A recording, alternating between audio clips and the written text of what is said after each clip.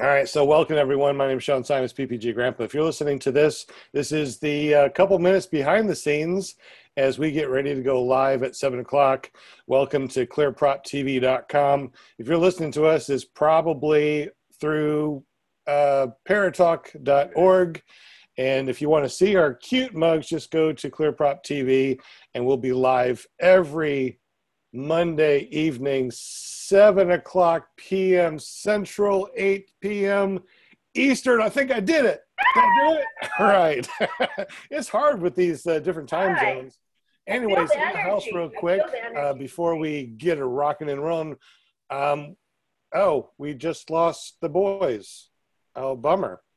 What the heck? They said, of course, they said, hey, I got 5G, and they drop out. But we should have Brian Waller and Never Trust a Skinny Chef Shane. Looks like they're jumping back on. We got JP, Chris, Linda, and myself, and we're going to be going live in about 5 minutes. So tonight, what we're going to be talking about, if Brian and Shane's internet works, they are over in North Carolina doing a foot drag or a get-together, or what do we call this? A fly-in. Okay, it's just a regular meeting of the minds. I call them all fly-ins. Because they're all flying. They're all fly-ins, and I always think of them always as foot drags, because when I go anywhere flying, I'm foot dragging. So a fly-in is a foot drag. Whatever you want to think it is, yeah. If we don't get Brian and Shane on, which they're having some difficulties jumping on, tonight we're going to be talking about the most frequently asked questions about paramotors. And if Brian and Shane do jump on, we're going to be talking about their fly-in over there. So we could also do a little bit of flying etiquette, like how to act, what to bring, what to do. If you've never been to a fly-in, maybe something like that. I don't know. Oh, that's kind of cool. Yeah. That's a good one. Because you want to be, it's a sport where you want to be professional and safe. Exactly. Definitely don't want to go to a fly-in and have an accident or something. Yeah. No. So you're just necessarily. So Brian and Shane were just saying, hey, we got 5G or 4G over here, and we got some good video, and they dropped out. Is that what happened? You just dropped out? Yeah, my phone is T-Mobile. It's dropped a couple times. Y'all hear me now? Yeah, we good. Got you. Good. Yeah, Shane's trying to pull it up on his phone, so we'll see if it's any better.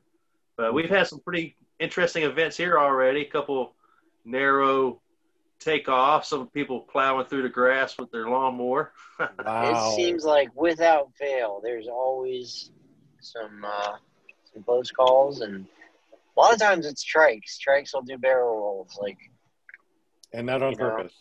Yeah. Hopefully nobody gets hurt, and it's all on the ground. Oh, barrel rolls on the ground, if you will.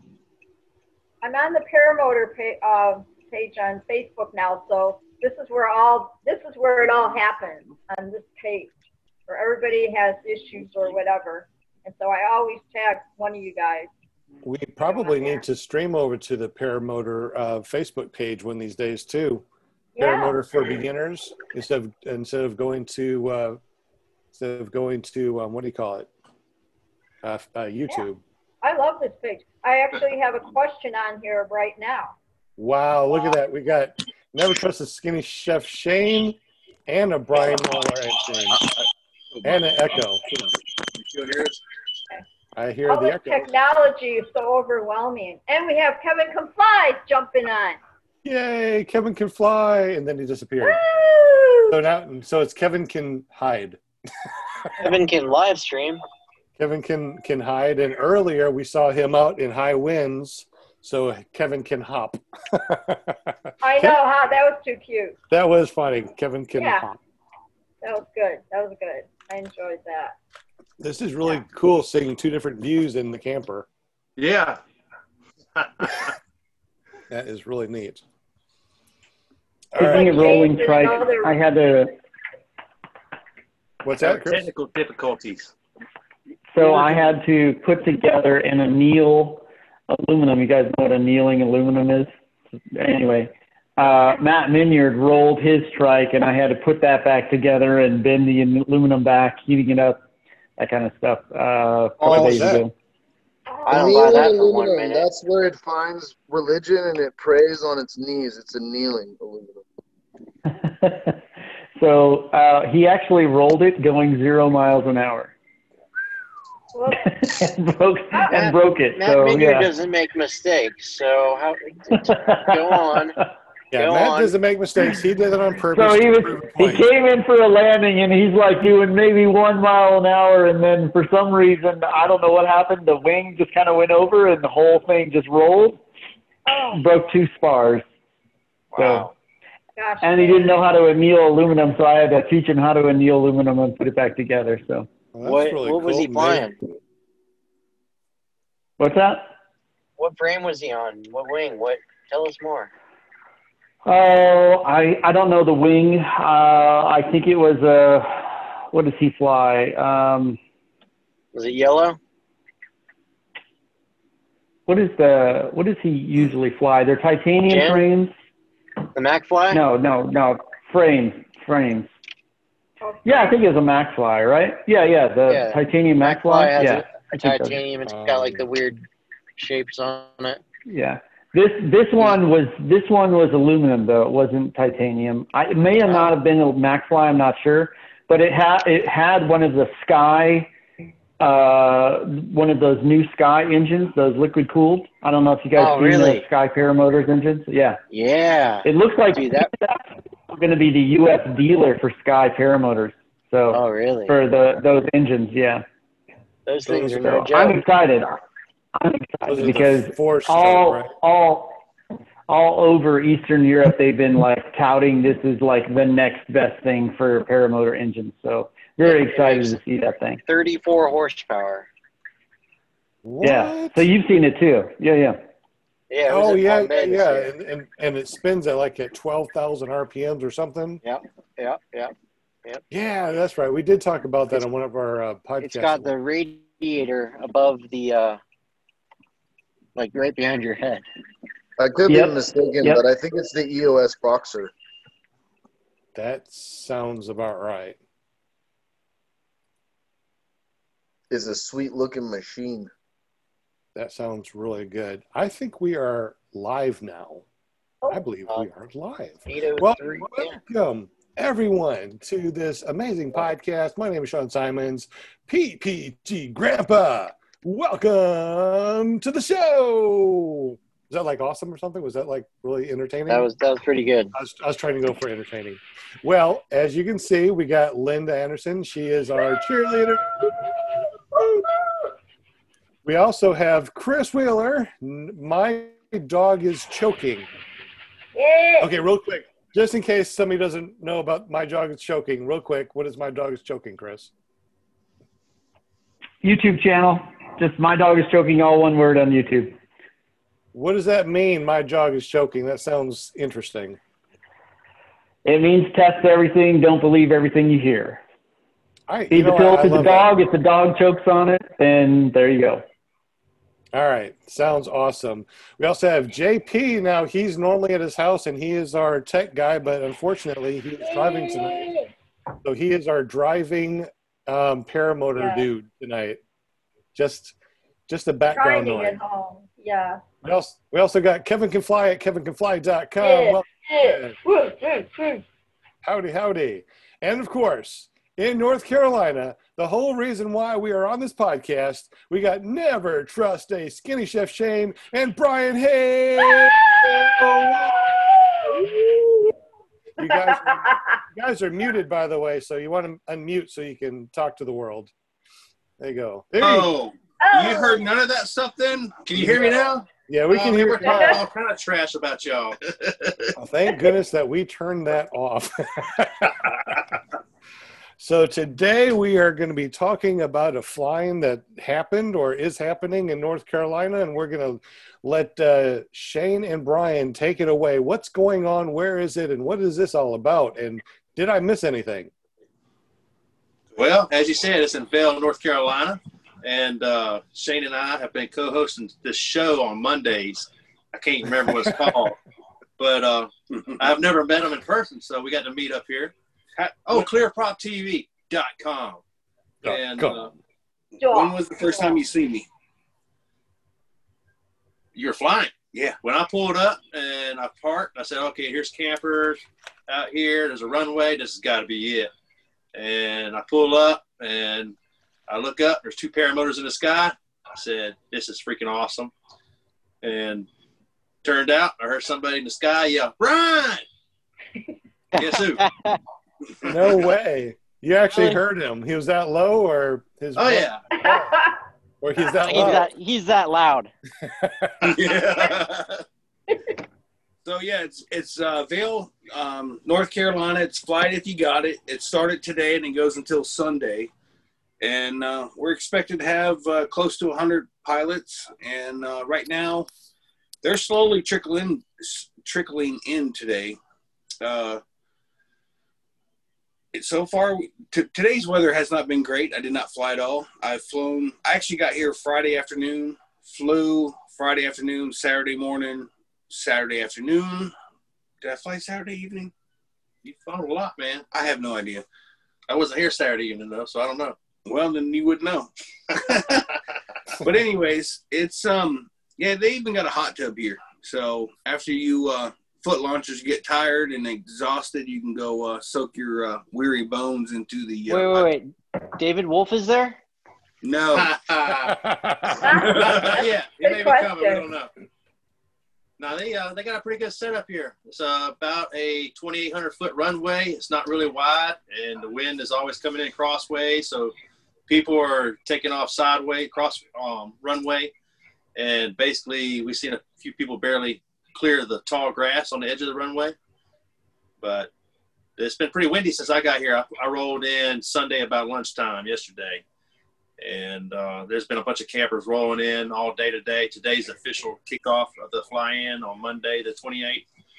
And, yeah, it's pretty cool. There's a lot of people showing up. It's a lot of older folks with trikes, and there's a lot of people with foot launching too. So it's pretty interesting. Some power parachutes. So, yeah.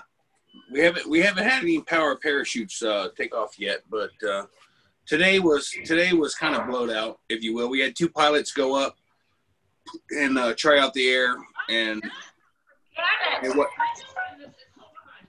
Uh-oh. What? Sounds like somebody found a Karen. Kevin! There's always got to be one of them. It doesn't matter where you are. Somebody got in trouble. Hey Siri, daylight.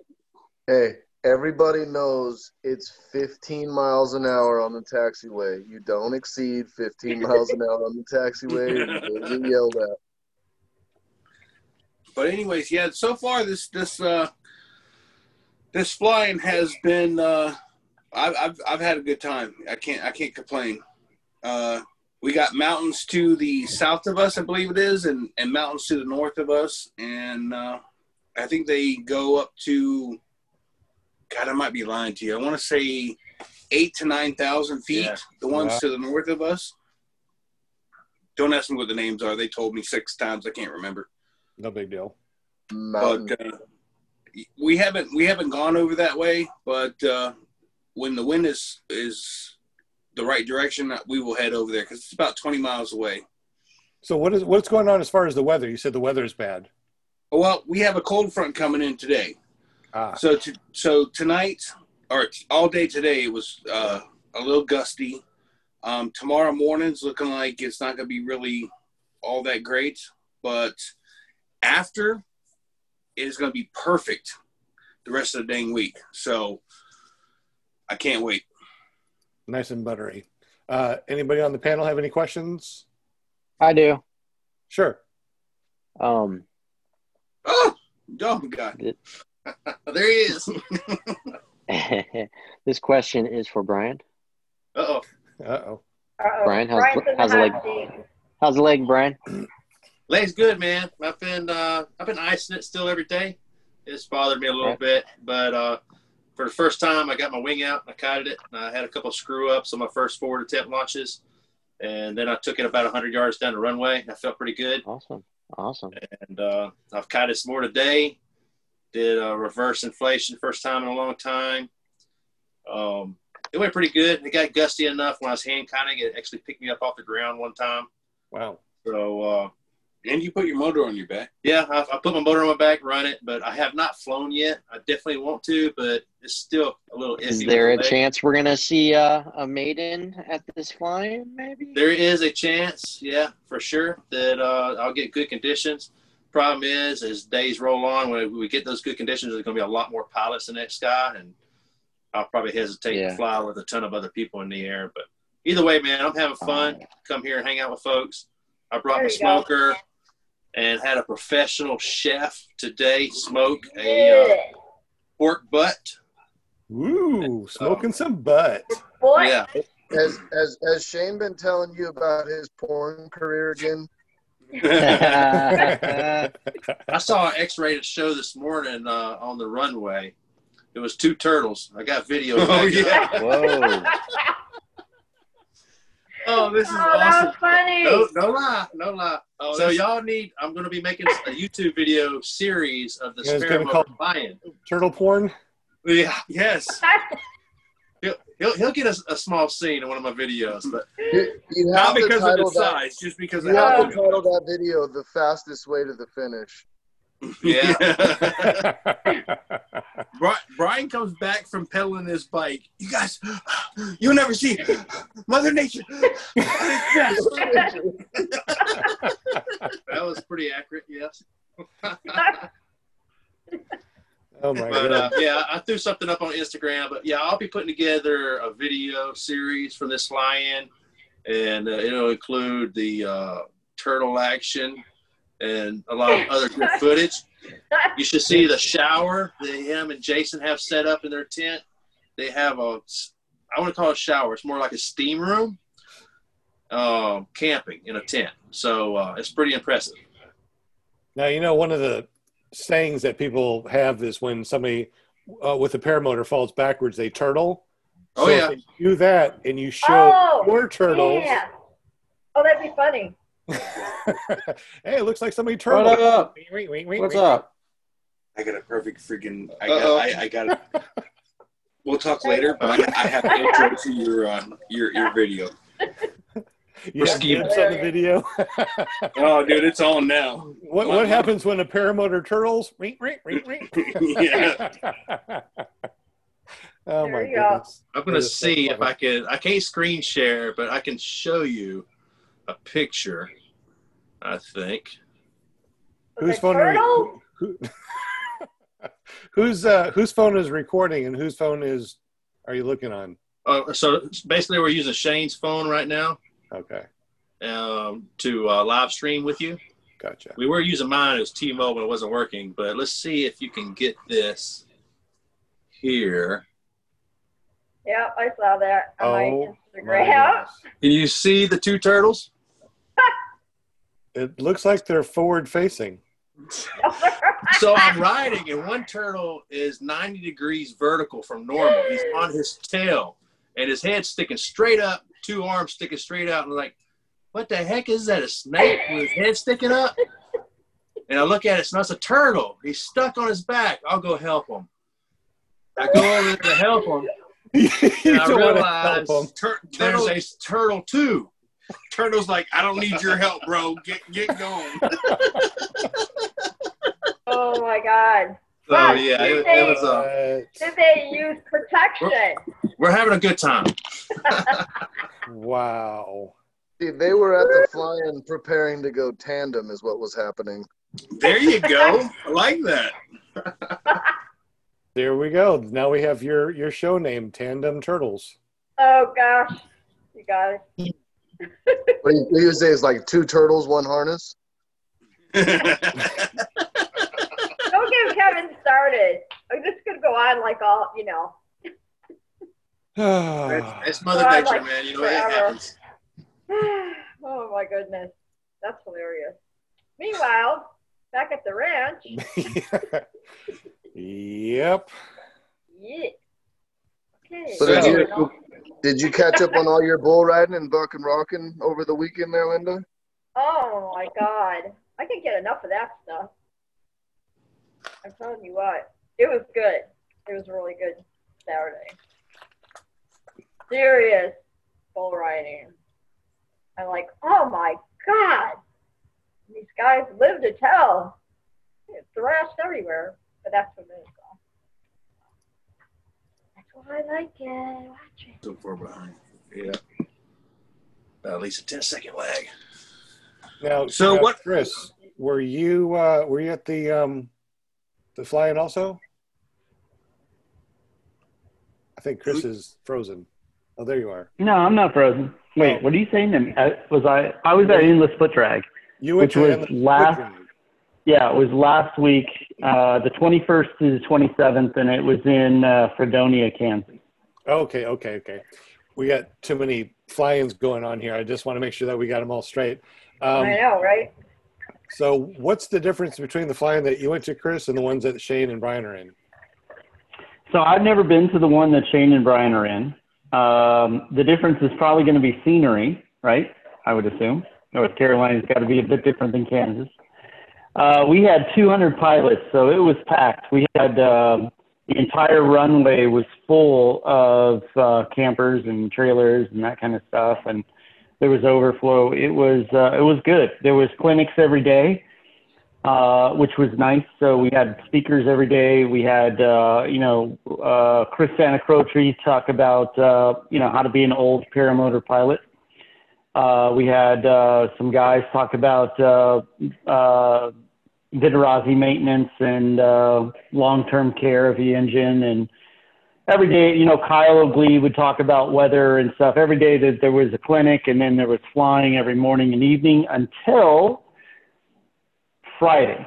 Once Friday hit, unfortunately, the weather came in, and it was too windy to fly for the entire weekend, which was really a bummer because most people come for the weekend. But I'm telling you, Monday through Thursday, it was fog in the morning, and in the afternoon you had cloud cover that you could get over. So it was epic flights every single day until that weather came in.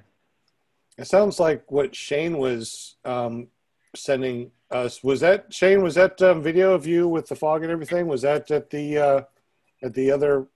That was of the fly-in. That was not my video though. Jason was filming in front of me. I have the same video. I just didn't post it yet because it's going to be part of my YouTube video that I do next. Okay. You got a YouTube channel? Oh, I do. It's called Never Trust a Skinny Chef Shane. Just so you know. Dude, I'm going to have to subscribe to that. You should try it one time.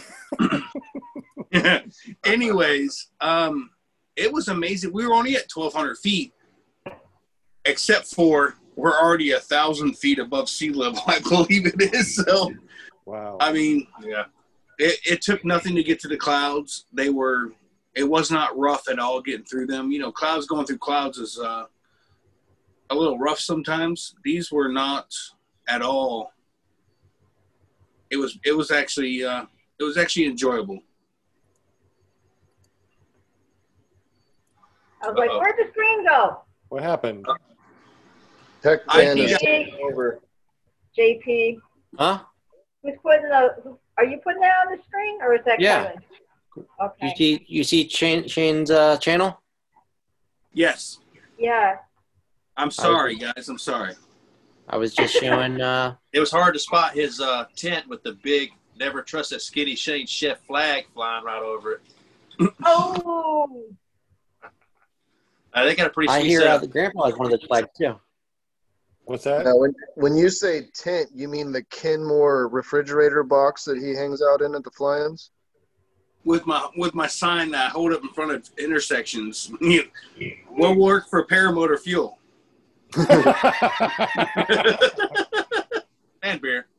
There you go. Now, Brian, you need one of those signs that say like "Hay Baler." You need something. No, just for everyone. I mean, Shane's got his, so you need some. You need like a flag thing. Well, the reason I make that joke for everyone listening at home and on the interwebs is actually Shane has a really nice trailer that he travels in, and it's super comfortable. He takes care of it really well. So I like to grind them on the fact that it's a cardboard box because it's the exact opposite of it. Well, actually, I'm literally in a tent because it would have cost me $600 to get here in fuel, and instead it cost me $80 in fuel. So I'm literally in a tent.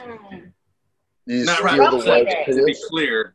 You know, right now we're in a camper. We're in Brian's Mataja Hall, so. Oh, this is Brian's. I thought this was yours, Shane. Okay. Nope, this is Brian's. What you want? Would you like the grand tour? Oh, here we go. Here we go. Yeah. There we go.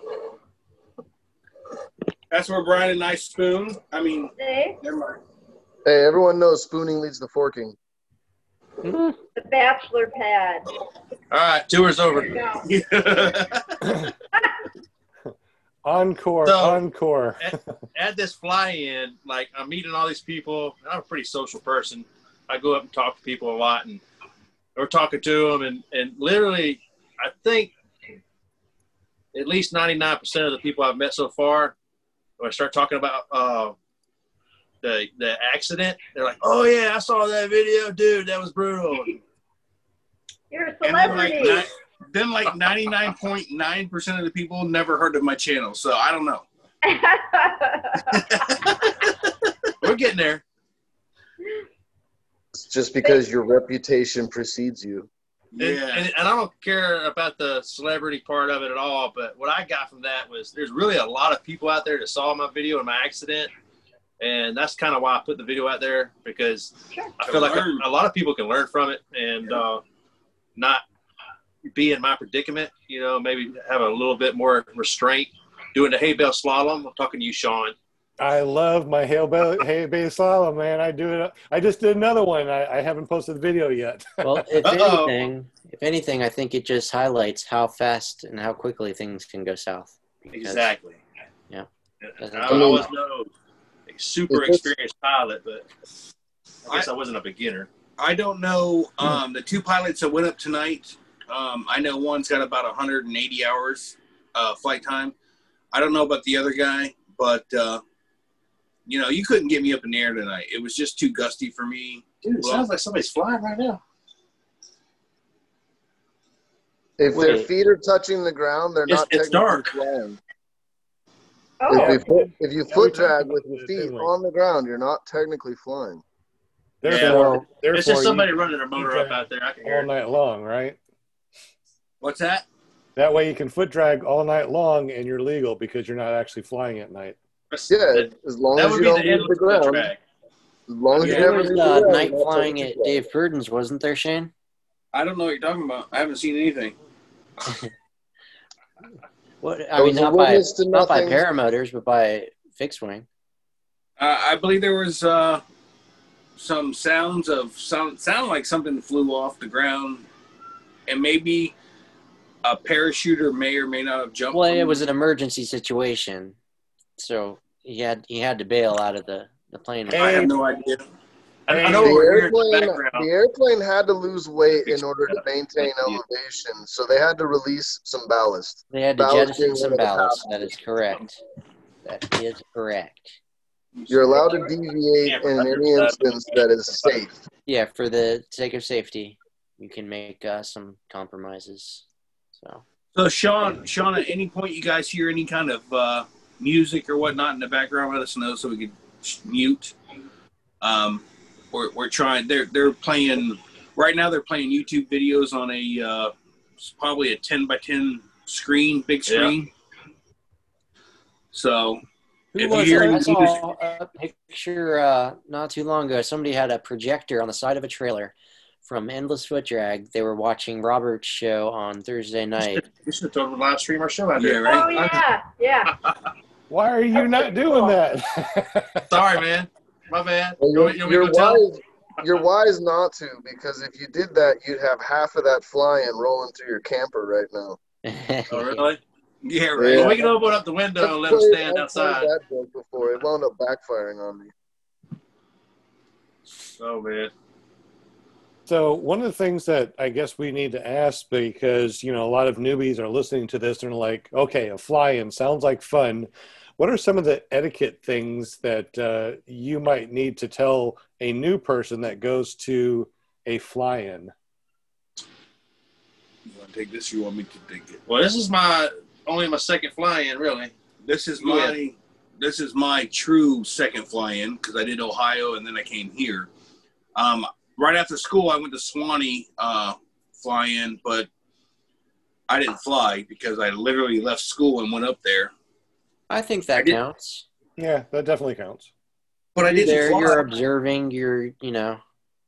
So I would say so what I've heard people complain about is some of the guys on either the PPCs or the trikes, they get set up and then they decide what type of music they want on their iPhones or whatever. They're sitting there dialing in whatever. The field. Yeah. Right. While in the middle of the field, everybody else is standing there with motors on their backs waiting for them to take off. Yep. Oh. I would say be courteous, walk out to the field, set your wing up, get your motor going, and get going. Instead of just sitting there. I would set your wing up last because really you want to wait. It's going to be the last thing in case the winds change anyways. You want it to be the last thing you do. Plus, you don't want it out cooking in the sun. Plus Get your motor and everything ready first. Get ready to fly and then set up your wing. Yeah, so preheat. I agree 100%. Pre-warm up your motor. Preheat your motor. Right. And then, but yeah, I mean, just be courteous to other people. There's foot launchers that are holding their wings or their motors on their back, and you're sitting there worried about your iTunes or whatever. Nope, I don't want that. I don't want that song taken off. I don't want that. What is that song? Meanwhile, there's people standing behind you with a motor on their back waiting for you to take off. I think getting in and getting out as soon as possible would be number one for me. How many people? One of the cool things that they did at EFD is they set up a second runway just for trikes. The foot drag or the foot launchers were not allowed to fly over that runway, so they would have a clean launch if you're a trike. So the trikes were separated from foot launch, and at every pilot meeting before each evening, it was don't set up in front of people.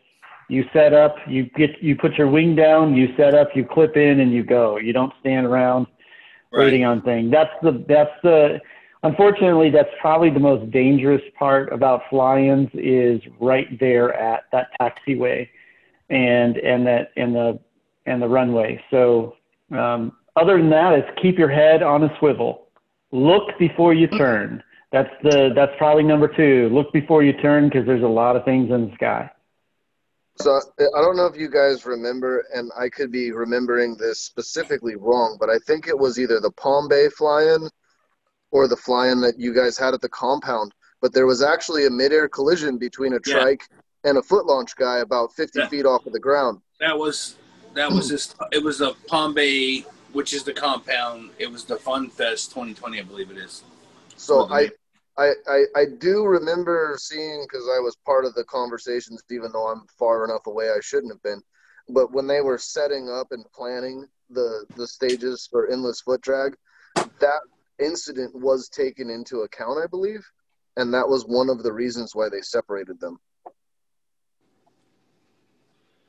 I don't know. I mean, I've got that video here somewhere. If you give me a minute, I'll put it up on the screen. I've seen some safety issues, where people made some pretty close landings and takeoffs, but mainly where people were starting and running up their motors without paying attention where the plane of their propeller is. And people were like a bench with 5 people sitting on it 10 feet away with their right in the plane of the propeller. And that's not where you want to be. So you want to make sure you before you do this stuff, you check your surroundings. Absolutely. You consider when you have all those people out there. Oh my God. Well, you consider your prop wash and your prop as more like a loaded gun. You point it away from everybody. And then you throttle up, and then you hook in and go. Yep. That makes total sense. Is there enough room at these fly-ins that you have enough room to rev up your engine and? Oh yeah. And not worry about stuff like that, or what? Yeah, there's a whole field this way from us that literally has nobody there. I mean, there's no reason why you can't point it either down the runway or to the woods, a big field over this way. I don't know which direction that is. I want to say that way. I don't know what direction it is. Actually, south. What are we showing here? So watch, you have a guy come across, foot launching, and here comes the trike, tandem trike. Watch this. Okay. Oh man, I remember seeing this. Best cameraman ever. Oh, Yeah. Best cameraman ever. wow. Yeah, I remember seeing that actually. Me either. All three people walked away from this, from what I heard. But yeah, I mean, minor injuries. Yeah, I mean, lucky too. So who's coming in towards us right now? Yeah. That's a trike. We have a Right. trike tandem. It's a tandem trike, and then you have a foot launcher coming in from the left. So the foot launcher is the one that basically the wing hits the trike, and then Who is at fault? They're both at fault. Yeah. It's equal fault because they should have been paying attention. It's your job as pilot in command to use visual flight rules. But the person that's coming in for a landing has priority, Which is the trike. which is the trike, and the guy that foot launches. Where is he launching? Right into his. No, leg? he's just fucking around. He's just messing around. Oh, so Oh, he's just $10. Yeah, $10. the priority is not actually the trike landing. The priority is the fact that there's two faults here. Technically, if the trike wasn't landing and if that wasn't an established runway, the guy on foot would have priority because he's lower. However, because that's an established runway, he's going across the path of the runway, and so therefore he's at fault. Technically, though, the lower pilot has the right. However, because it's an established runway, all that goes out the window, and the trike has priority there. Also, I want to add that the foot launch guy was not a registered member of the event. So he technically shouldn't have even been in the air.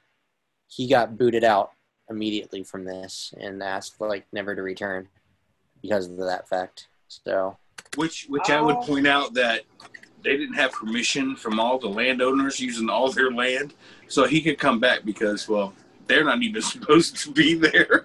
Yeah, valid point. But wow. Oh, was anybody injured in this? Yeah, I'm glad he's okay. Yeah. No one was injured in this whole thing? No, I believe there was minor injuries, but everybody walked away. Man, He is out of he fell from a good, what is that, 20 feet? 30 feet in the air? He went straight down. So what happened to the trike? Do we know if the trike actually recovered and landed? It did not recover, no. He went down. Wow. And that was a tandem trike. Yes. Dang. It was a tandem with a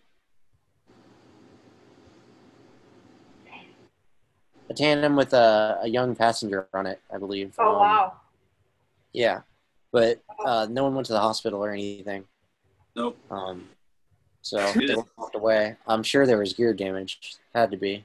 The foot launch, his wing was ripped in half. I bet. And everyone makes mistakes. Maybe it was just an error of judgment, bad decision. And pardon me. But look at that car. That trike is over too. That trike could have landed right on that car. Absolutely, that could have been a lot worse than it was. Absolutely. So I guess since we're seeing this mid-air collision, and you guys are over at flying right now, what are some of the things that? Say that again, Shane? What are some of the things that you can do to make sure that this doesn't happen? Head on a swivel. Shane. And number one, head on a swivel. Number two, wait your turn, and when it's your turn, head on a swivel, look around, and I mean, for me personally, I get hooked in. I check behind me to make sure that there's nobody coming into land, whether it's emergency or whatever, and I'm looking ahead. Once my wing comes up, I'm looking straight out, occasionally looking up at my wing, and just make sure there's nobody coming in that's lost power, what have you. And, well, I'm off. But and that's the other thing, too. A lot of these people at fly-ins like to get up in the air and then sit right over top of the takeoff zone and do tricks. Get up, get out, come back later. That's my rule.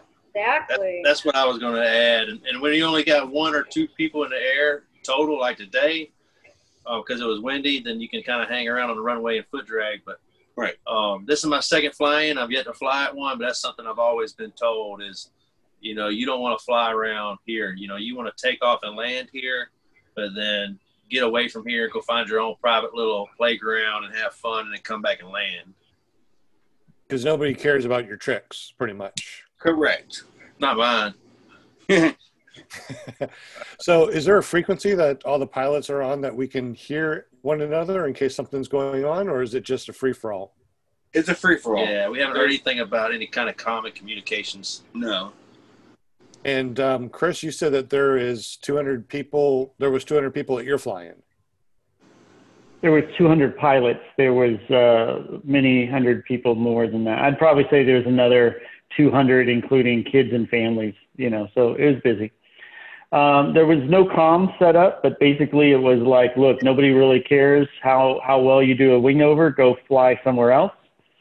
Don't fly low over an active runway. And there is no second chances. If you're told you're not allowed to fly over the trikes, you're not allowed to fly over the campers. If you do, goodbye. So there was no second chances. It was like, and I liked that a lot. It put the responsibility on the pilot to make sure that not only that they were safe, but the people on the ground were safe, and really not giving everybody a second chance made sure that nobody was going to have an infraction even the first time. So it was probably, it was incredibly safe for the amount of traffic. It was incredibly safe. No one even came close to breaking the rules. All the pilots got up, got out. Nobody flew low under over the flight zone. It was good. Very nice. Very nice.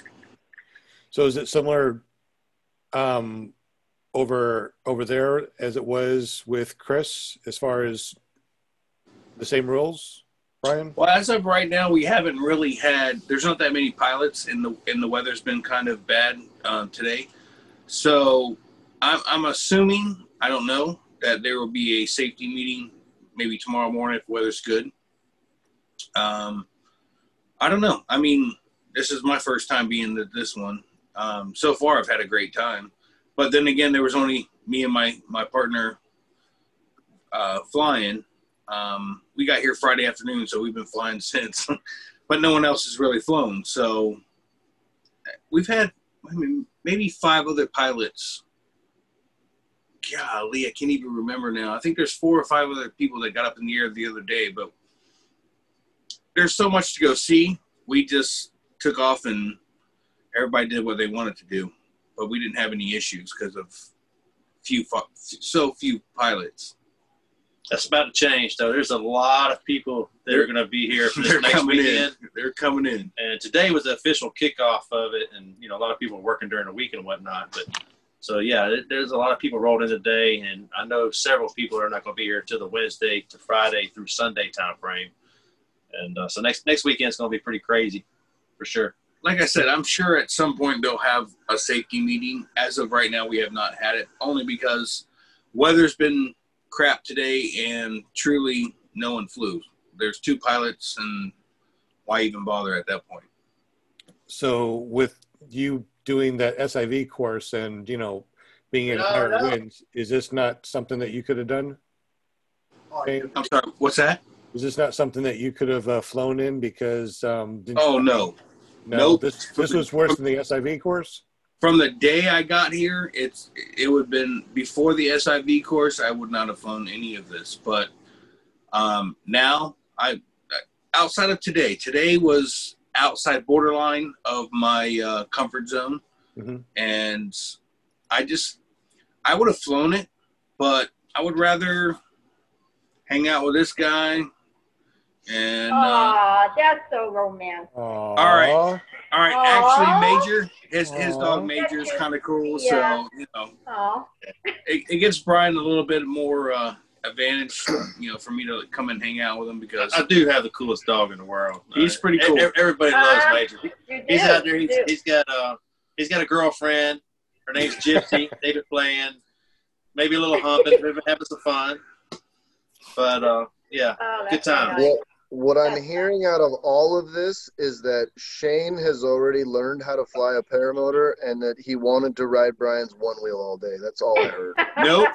Yeah, I've been offered, and I'm like, nope, I'm good. My wrist still hurts from the SIV, so I don't even want to go with the other wrist. I've had a couple people get on it and try it out, but I warned them. I was like, you know, when I trained at Aviator, they wouldn't let us the students ride them to the last day of class. Because that was the number one cause of injury. Yeah, it's the number one cause of injury for students, not paramotor training, one wheels. Wow. Oh yeah, the one wheels. That's right. Yeah. You twist an ankle on a one wheel day 3 of training, you're out of training. I will tell you at this fly-in so far, the host of this has been more than accommodating. Anything you need or want, boom, he's on it. It's been. Jeff has been hands-on. He's not just throwing something out here and say, okay, well, it is what it is. He's been nonstop working. Yeah, I don't even think – I know for a fact I haven't even seen him fly yet. He's been too busy working. So that's what's going to keep people to come back next year. Right. You know what I mean? Well, hats off to him because he's really, truly – putting forth an effort and making this as good as it can be or great as it can be. That's Jeff Pearson and Fly if you got it. Correct. Okay. Any clinics? I see him on Facebook. Not that I heard of. I haven't heard of any clinics or anything like that. Brian's having an icing the ankle clinic later if anyone wants to join. Yeah. I do that one every day, 2 o'clock. There you go. There you go. No, I'm optimistic I'm going to get to fly, man. I am. I'm sure you will. No, I had an idea to save you from all the running is you just get your motor on your back, get your wing all laid out, and then just use the one wheel to launch from. And then you can just have Shane waiting, holding it stable and flat. When you come into land, just land right on the one wheel and just roll right out. I've seen some pretty good pilots. I've seen some pretty good pilots doing the one-wheel thing, and I've seen some guys kiting wings on one wheels. It looked pretty impressive. But I have yet to see a single person forward launch with a motor on their back on a one wheel. Well, I think it's doable. I think somebody out there should do it. I thought I saw a video that did that. When you post that video and you get like 10,000 million views and start making money, just remember whose idea that was. That's all I need. I could have sworn I seen people that have already done that, including riding bicycles and taking off. I mean, you know, I'm sure it's out there. The bicycle sounds pretty straightforward, but you know, I can't think of his name right now, but who's the instructor at Happy Thoughts PPG who's literally done like every funny thing you can think of with a paramotor? I don't know, but I know a guy that's training with him in the next week or two with a trike. That guy, so his name is Carson Rottenberg. I can never remember Carson's. I trained at Happy Thoughts. I was his very first class. Let me tell you, there is no one who can manipulate a wing as good as Carson. And I'm not kidding about that. He is amazing with a wing. But his videos are kind of goofy. Yeah, I'm half decent at kiting. I do a pretty good job, but I'm definitely not like anyone who's going to go boasting and posting videos online saying amazing, I'm the best or anything like that. Well, he never says he's the best or anything like that. He's not a no, he doesn't. He's not a he super. Doesn't have to. He doesn't have to. His skills say it all by themselves. That's the thing about being humble is you let the skill be not the actor. So what was funny is that the endless foot drag, they had kiting wars, of course, right? And there's $100 up, so everybody goes. Matt Minyard won it one day, you know, and the very next day Carson shows up, and I was telling everybody, I said, okay, well, don't even enter because you're going to lose your $100 because he showed up. Sure enough, like everybody decides, oh, we're still going to do it, and immediately Carson just took them all down. So yeah, so it's awesome to see somebody who knows that much about just like being able to pick strings out of the air and do whatever he wants with the wing is amazing. Yep. No, kiting is its own mastery. You know, being able to be a good pilot is one side of this sport. Being a good kiter is a whole different skill. It's a whole different mastery. And some guys are great kiters, doesn't make them great pilots. And some guys are great pilots, but that does not make them great kiters. So, you know, and the big place that you will see that is when you go to the free flight community. You will see guys that will advance classes in wing. They'll go from a B to a C or even a D wing, and they'll make a big jump. And then when they get on launch, they realize quick that more advanced wing will shoot way faster. It plucks them, you know, and these are guys that were 20 minutes ago telling you about how, you know, they got their P4 rating, and they'll tell you about all the places in Europe that they've flown. And then you watch them launch straight into the bushes, and you're like, that's awesome with all of that freaking D-wing you got. And then you watch a guy who's literally there with his instructor on an A-wing who pulls the wing up, turns around, and flies off the hill perfectly. So having that boastful skill is all good and well till you stick yourself in the bushes, and then you just look like a jackass. So hey, can anybody hear the background music? Nope. Not really, no. Okay, Nah. I'm just trying to keep copyrights out of this out of the. Oh, I see what you're saying. I can care less. We can already play whatever we want to. I don't words, so. I got a question. iTunes hasn't demonetized us, so we're okay. Yeah. What's your question, Linda? It seems like a lot of the people flying now are getting a lot more braver and trying out different stunts and all that, which it probably shouldn't be. And the wing tapping thing that they're doing now. If I was up in the airplane and somebody tried to come close to me like that and try to tap my wing, I'd probably like freak out. You wave your legs sideways like that. It means no. It means go away. It means leave me alone. Oh, is that what it's really? Yeah, the easiest thing is just to continue to turn away from them. It pretty much signifies they don't want you by me. Yeah. If you got a slower wing and they're determined, you're pretty much screwed. Just like, that freaks me out. Spiral away from them. Okay, now who are we watching right now? Now, see, tapping wingtips in the air isn't scary. It's when you tap your cage and foot on a hay bale that's scary. Yeah. Oh, man.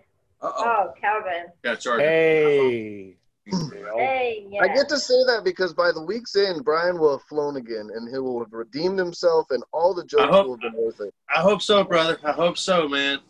I got my crystal ball today from the cleaner, so I saw it. I saw the future. Well, my goal is after I leave this flying, I plan on sticking around for the duration until Sunday, and then I'm gonna work my way over to Ohio. I think some other guy we know lives in that area, and I hope I get to fly with him. Oh no, I've watched him on a one wheel. Well, he told me face plant on a one wheel. Hey, he's just shy of needing the same amount of screws in his ankle as you had in yours. Because JP, who are you chasing, JP? That is Predator. I know. I'm like, what am I watching? Yeah, what are we watching? That was just a tip touch. You were talking about tip touch. Right. Who's flying and who's tipping? Are we touching? That was Chris Holbert for the motor training on Dayton, Ohio. He's on a black gin carve, 20 meter, I think. 20 meter. Yeah.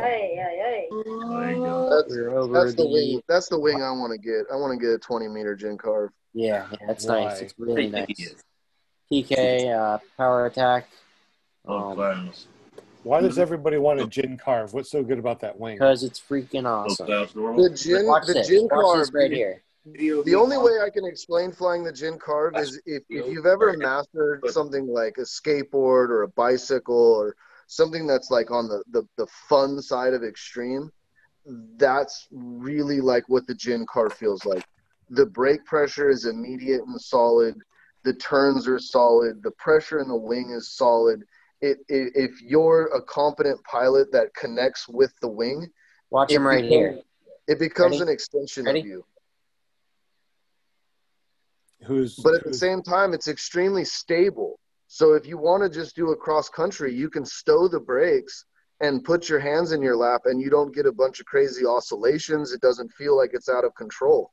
So you get, in my opinion, the best of every bit of the world you can ask for, except for the lightweight material. If Jin would make the car in lightweight, I would be selling my soul to buy one. I would say it's pretty comparable to Freeride. It's the Wing Tucker flies. I think it's a detuned version of the Freeride, personally. Detuned of the Freeride? It's a detuned version. The Freeride's a little more roll. The Freeride wants to roll more. Okay. So I'll be testing a Gin Carve in November, the week of Thanksgiving. Awesome. Right now I have two other wings that I'm actually doing right now, reviews on. Just give them your check and keep it. Just don't even bother. Just send them the check and keep the wing. So are you adding a third wing to your quiver there, Chris? So right now I've got 5 that I'm doing right now. 2 of those I'm doing reviews on. So those 2 will go back, and then in November, the week of Thanksgiving, I'm doing a review on the Gin Carve. So, and then I have one more to do right after that as well. So expect some review videos coming up. So Chris, question for you: if you're going to do a review on a wing, how many flights? How long? Do you fly that before you have a accurate review for yourself? So right now, the one I'm doing is the Falcon. It's also made by Jin. It's more of their cross-country wing. I've honestly, in the first flight, I could tell you all about that wing. It was that comfortable of a wing to fit into and go. I probably have about 12, 13 flights on it now, though. So I'll give it a good week or 2. You know, if there's great flying weather before, I'll give the review out on something. But on that particular wing, I knew right away. I knew right away how it would handle, what it would do. Because first thing I do is just go straight up as high as I can and then try to figure out what it's going to do. So, by the way, that is a great wing too. That's a perfect wing so far out of the ones I've reviewed. That is the perfect wing to move from beginner to intermediate on, because it's really an intermediate / advanced wing, but it fits more in the intermediate realm. It is incredibly stable. It's hands up all the way. It handles midday flying well, and it is fast. It is unbelievably fast for what that wing is. So your landings, great wing. Your landings are about twice as long as any other wing you fly. it just carries its energy. You just glide. Your toes drag the ground, and you just glide for 50, 60 yards. Like my Spider, I'm like touching down 20, 30 yards. With the Falcon, I just sat there and just grazed the ground for like 50 yards before I actually bled off enough energy to just jog it out. The only thing is, and I was curious to get your opinion, I wasn't a huge fan of the tip brake setup that they have on the Falcon. It's weird. It didn't bother me, but it wasn't my favorite. So I'll tell you right now that I hated it. In fact, after my second, third flight, Matt Minyard was the only Gin dealer around. It's one of Santa Croce's wings, right? But Santa Croce wasn't around, so I found Matt Minyard, and I'm like, here, help me out. We've got to extend these tips. We've got to extend the brake lines. The problem is you can extend the brake lines on that model, but you couldn't extend the tip steering with it. So you would screw up that 2D steering. It was horrid. From what I found out is there's actually 3 different models of the Falcon, and they've reiterated. The one that they produce now, and if you bought it new now, you can extend tip steering and brake at the same time. So you can also remove one of them. There's like 3 different ways to pull tip steering, and Mark Honeycutt did a video. Yeah, you take the tip brake, you remove the tip brake, and then you tie in the 2D to where the tip brake would tie into. Right. But speaking of my dog is choking the name. It changes the characteristic of the wing drastically. It makes it roll way harder. So if you're not an advanced pilot, you definitely don't want to make that modification. I'm going to have to go check on my dog, man. I don't know who's taking care of for the last hour. Major. Anyway, my phone's about to die, so Brian and I are out of here. Thanks for joining in, guys. Yeah, man. Thank you. Thanks, guys. Wish you were all here with us, and look at Shane and I's YouTube channels in the coming days, and we're gonna have some videos from this. Never Brian. Next Monday. If I can share any bit of fly-in wisdom that I've ever had with somebody who's at a fly-in, don't get drunk tonight because the best flying will be tomorrow morning. Well, we don't drink to get drunk. We just drink. And get drunk. Oh. I heard Kyle Lowe say that until he ran into the Louisiana crowd, and then all of a sudden he woke up feeling like a monster sat on him or something. All right, guys. Hey, great show. And we will see you guys next Monday for sure. We'll have a whole bunch of stories to tell you. If you see David Wolf in the after show, tell him we got the hot tub. Yeah, we got a hot tub over here. Be safe, guys. Have a good time. Enjoy. Be sure to hang something on the doorknob of the trailer before you guys go. Hey, JP. What's up? Bye. If the face mask is hanging from the trailer doorknob, don't go to the trailer. Exactly. We got their information in the description below, so if you want to check out their YouTube or anything social media, we have everybody's. As a matter of fact, everybody that's here has a description down below. Check it out and see who these people are that you're listening to. Go to paratalk.org, and that's what you're listening to. All the description will be in there. And also here locally at ClearProp TV. Woohoo! Well, we have Chris that has gone to a fly-in, so we can continue this a little bit, unless Chris needs to go. I can hang out for another 15, 20 minutes. That sounds good. Since you're here, tell us about your fly-in and maybe some etiquette about fly-ins. About the one I was just at? Absolutely, please. Any of them. Yeah, any of them. Yeah, just anything in general. Okay, so I think etiquette is, it doesn't matter what fly-in you're at. I think it's just etiquette is etiquette. So the big one, of course, which we've already discussed, is don't set up in front of somebody and then wait to get off the ground. Set up, get off the ground. Have your wing laid out for the least amount of time humanly possible, I think is the first one. Second one is that I would say don't fly over an active runway, head on a swivel, and low flyers always have the right of way because you can't see above you because there's a giant wing in the way. So if you're above somebody, they have right of way because they can't see you. You can definitely see them. If you guys can't see me at home and you're listening to this, I'm shaking my head up and down agreeing with them. You can't see through the wing. Is it cool to foot drag random trailers? Yes, that is definitely the coolest thing you can do. Lots of RV people love that. Yeah, RV people love it when you fly right over their just like horse people. Just like horse people love it when you fly your paramotor around their horse ranch. Yeah, they love that. They love that. Okay, if you are very new to paramotors and you do not fly, this is all not true. Do not believe them. They are laughing behind your back. It's sarcastic. Do not fly around people with horses. They get very upset about that. They are very, very touched and very close to their animals. They love their horses.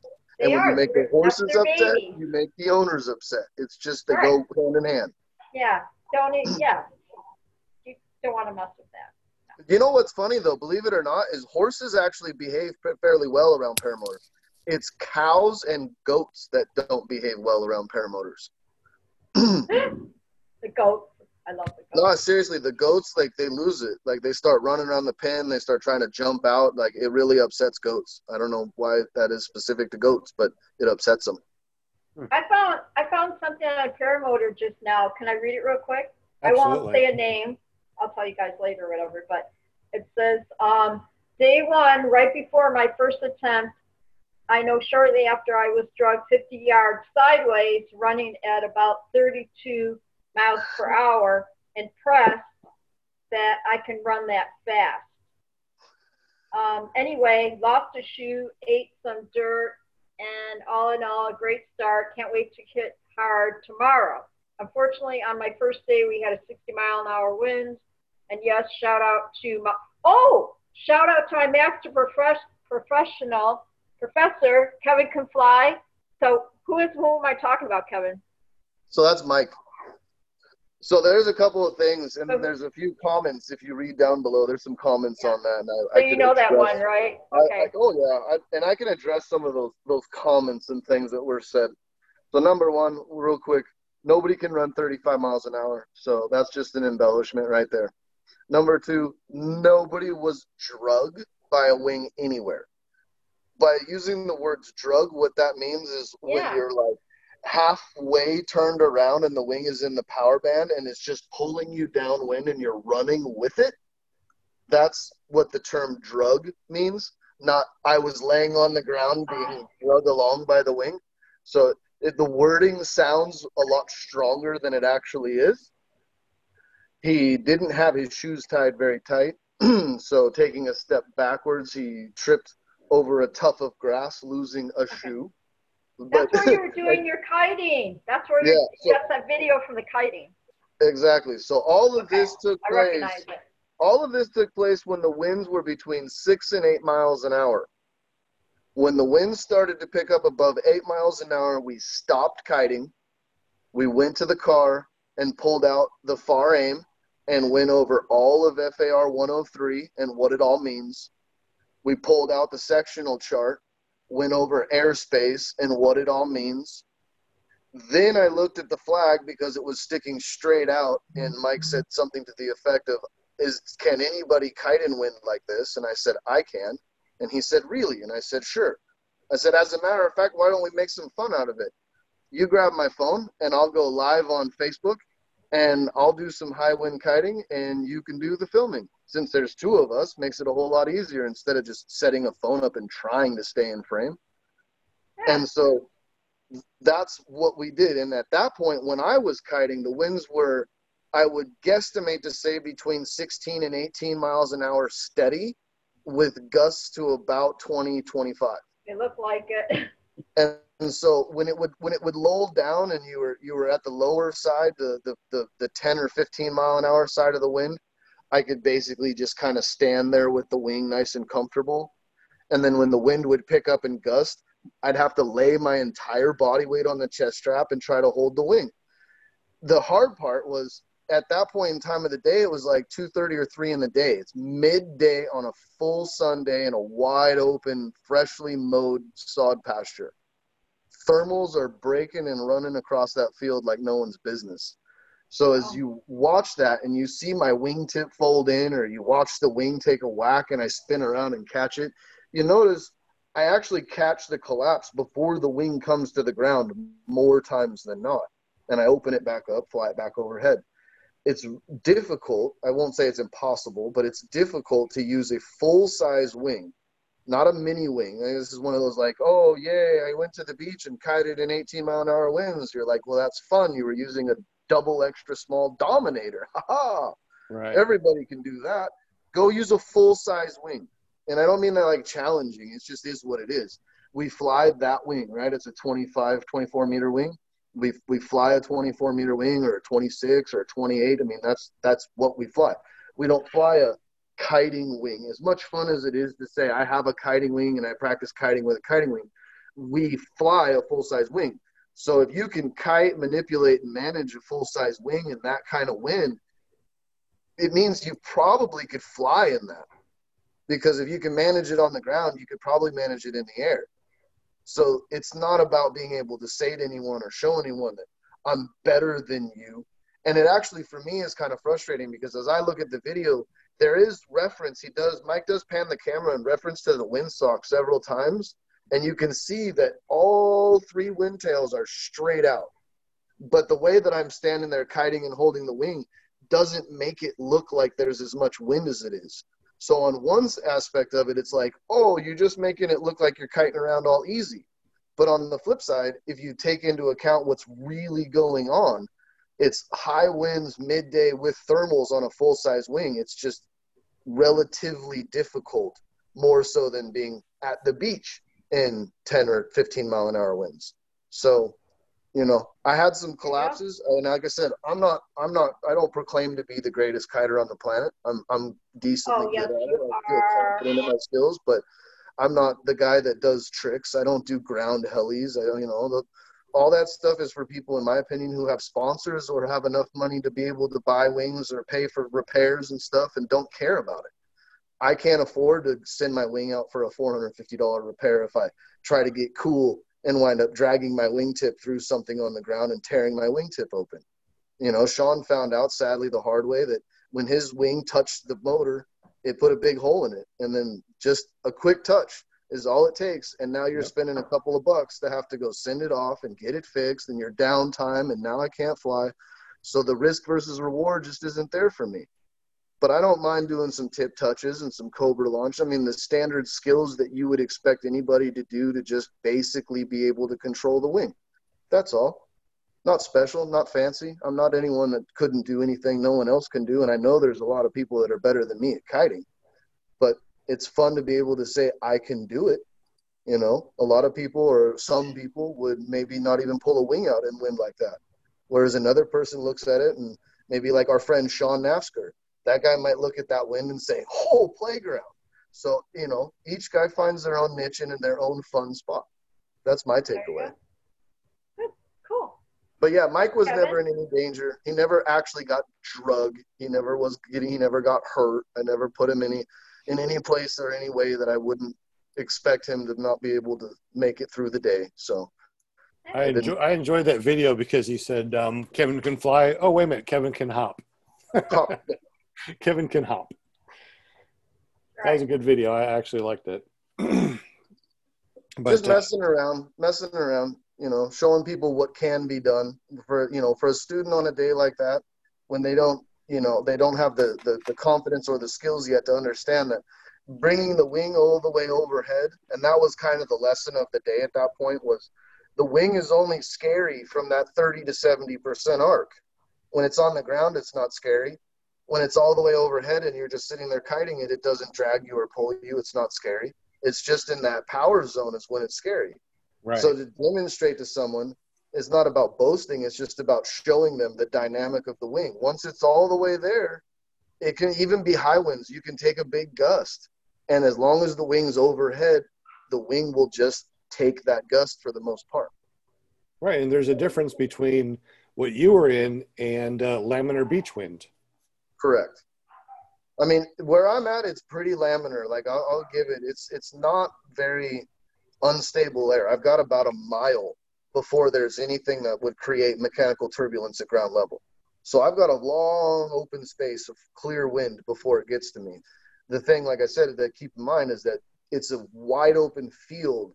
So thermals just break and run across the field. It's one of my favorite things is once the day's gotten late and the students are no longer able to fly, that's when I like to take my small little 80 motor and jump on my bigger wing and then go up, pull the trims in, get to about 500 feet, shut the motor off, and then fly around for 15 or 20 minutes just thermal hopping, and then come back and land, just for the sake of saying, I get to have my fun today too. Because the instructor, sadly, always has to fly in the worst air of the day. We either have to play wind dummy and make sure that it's good for the students, or we get to play after the students are done. So it's just another skill building. And then with my paragliding background, it's kind of just one of those keeping the tool chest sharp with all the tools you got. So being able to go up, playing a few thermals and come back and land, maintaining safety, you know, it just keeps my own personal tools up to date. So I don't know, just fun stuff. Flying is flying, you know, do it for yourself, do it for the entertainment and the smile, not to impress anyone. I mean, that's my biggest, probably the biggest advice I could give anyone is do it for the smile, not for the boast factor or the superhero factor. I mean, we're a superhero alone. Just fly over a park with some kids. You'll find out real fast. You know, they look up at you and it's just, oh my God, how cool is that? It's, well, you know, you don't see it very often. And when you see some guy go flying by on a bed sheet and a lawnmower, you're like, what the frig? You don't have to do anything special. And sadly, when we do special things, the public most often thinks we're crashing. You do some wingovers, they're like, oh, he's out of control. You're like, no. They're like, call the cops. They're like, I watched him go down. You're like, I was just foot dragging a field. It was all good. Like, yeah. I mean, I've had it happen. I've had the cops respond to, the LZ, and then when they get there, they're like, oh, people called. They said you went down. And it's like, I watched you, as I was driving, he's like, I watched you fly, for 1,000 yards across that big sod farm, toes dragging across the ground. He's like, I wasn't sure what was going on. He's like, I get a phone call says you crashed, and I get here watching you drag your feet around. I have no idea. And, most cops aren't pilots, so they generally don't have any idea. Yes, JP, did you have a question? No, I was saying I've had that. Oh, could you put your hand up? Cops show up and think that you crashed because they got calls about you. Yeah, you do some wingovers or a SAT or something, all of a sudden a phone call.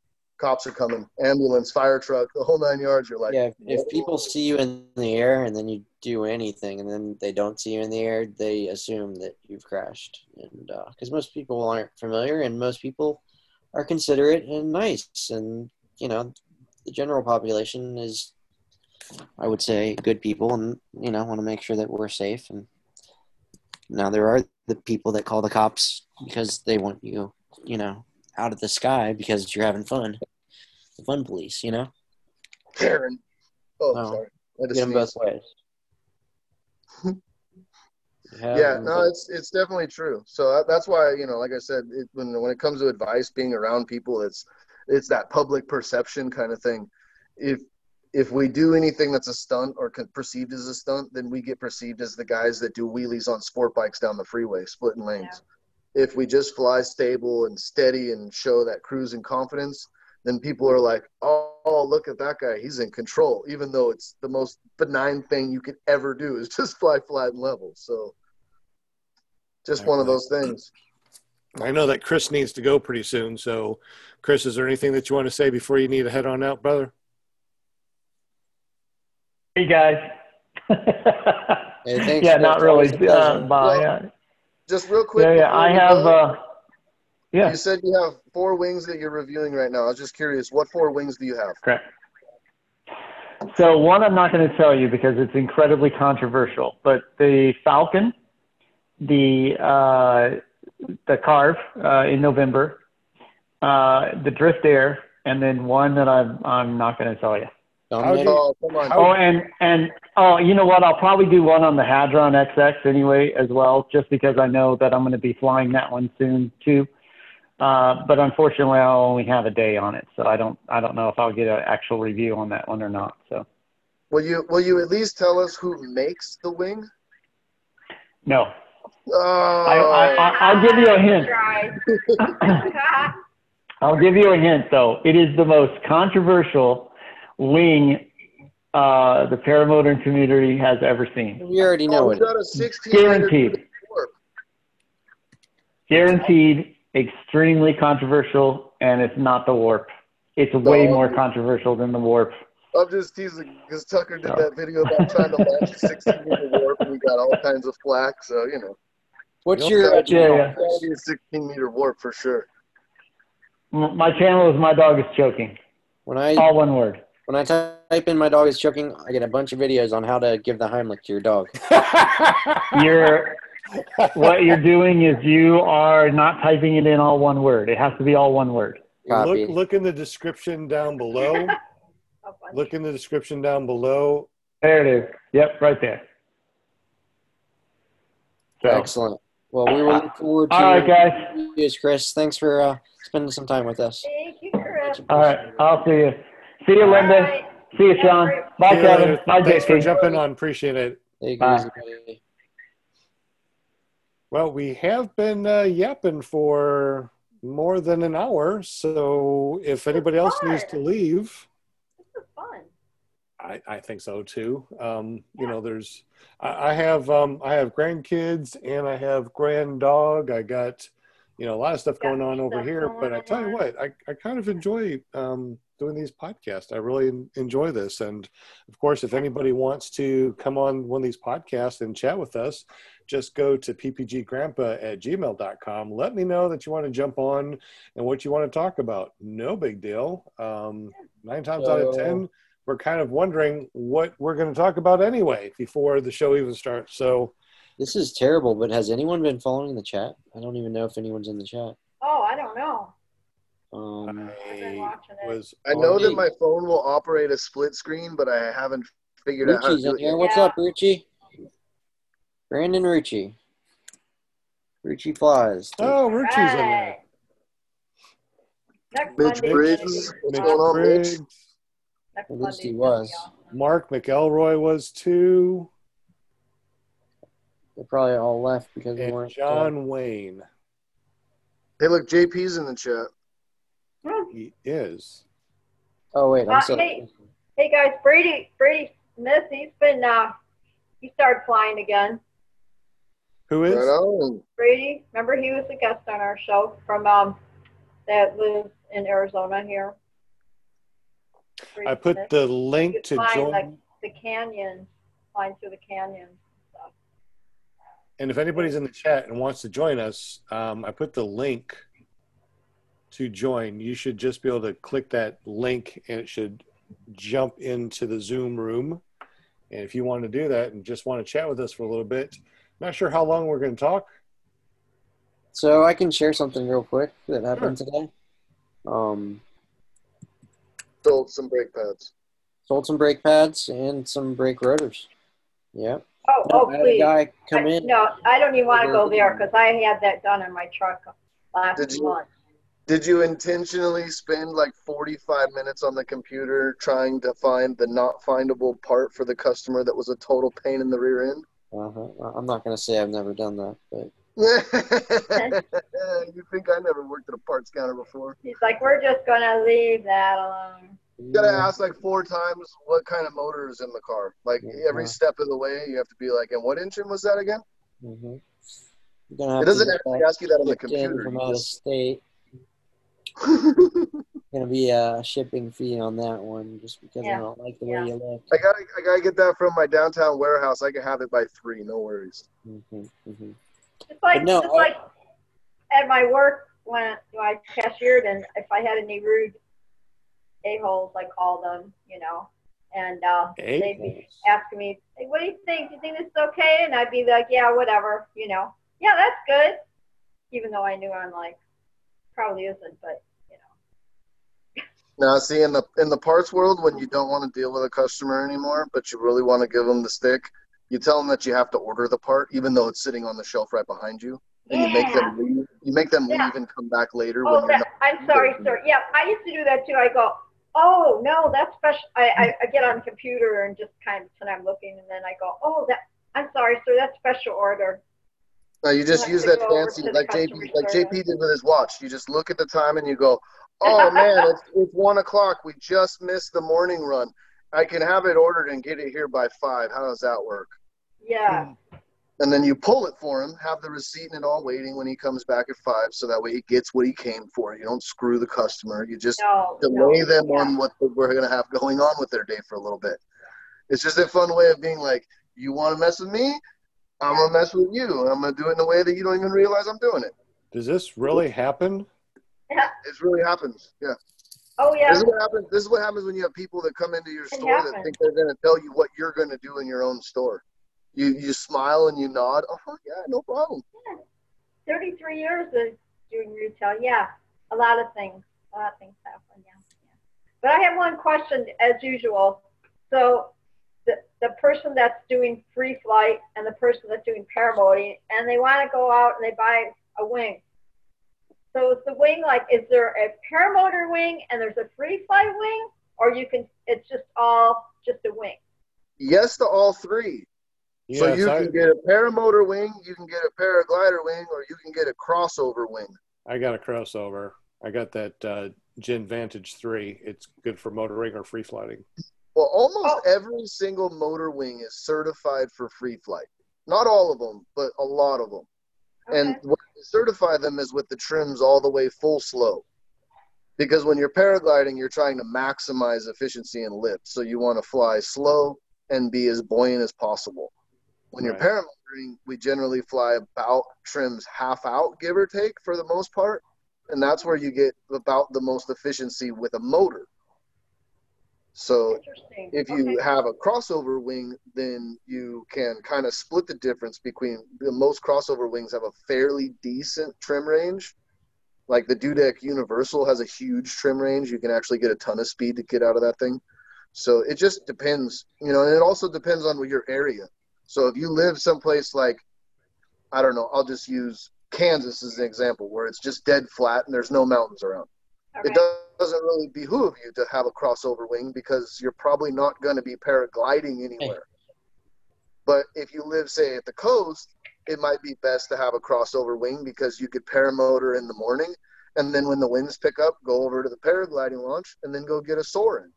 So it kind of just depends geographically on where you are as to what tool is best for the job you're trying to use. Oh, interesting. Okay. I just wondering about that, But yeah, there's all three categories, and you can use a paraglider to paramotor with, and you can use a paramotor wing to paraglide with. Just they're not the best tool for either side of the fence.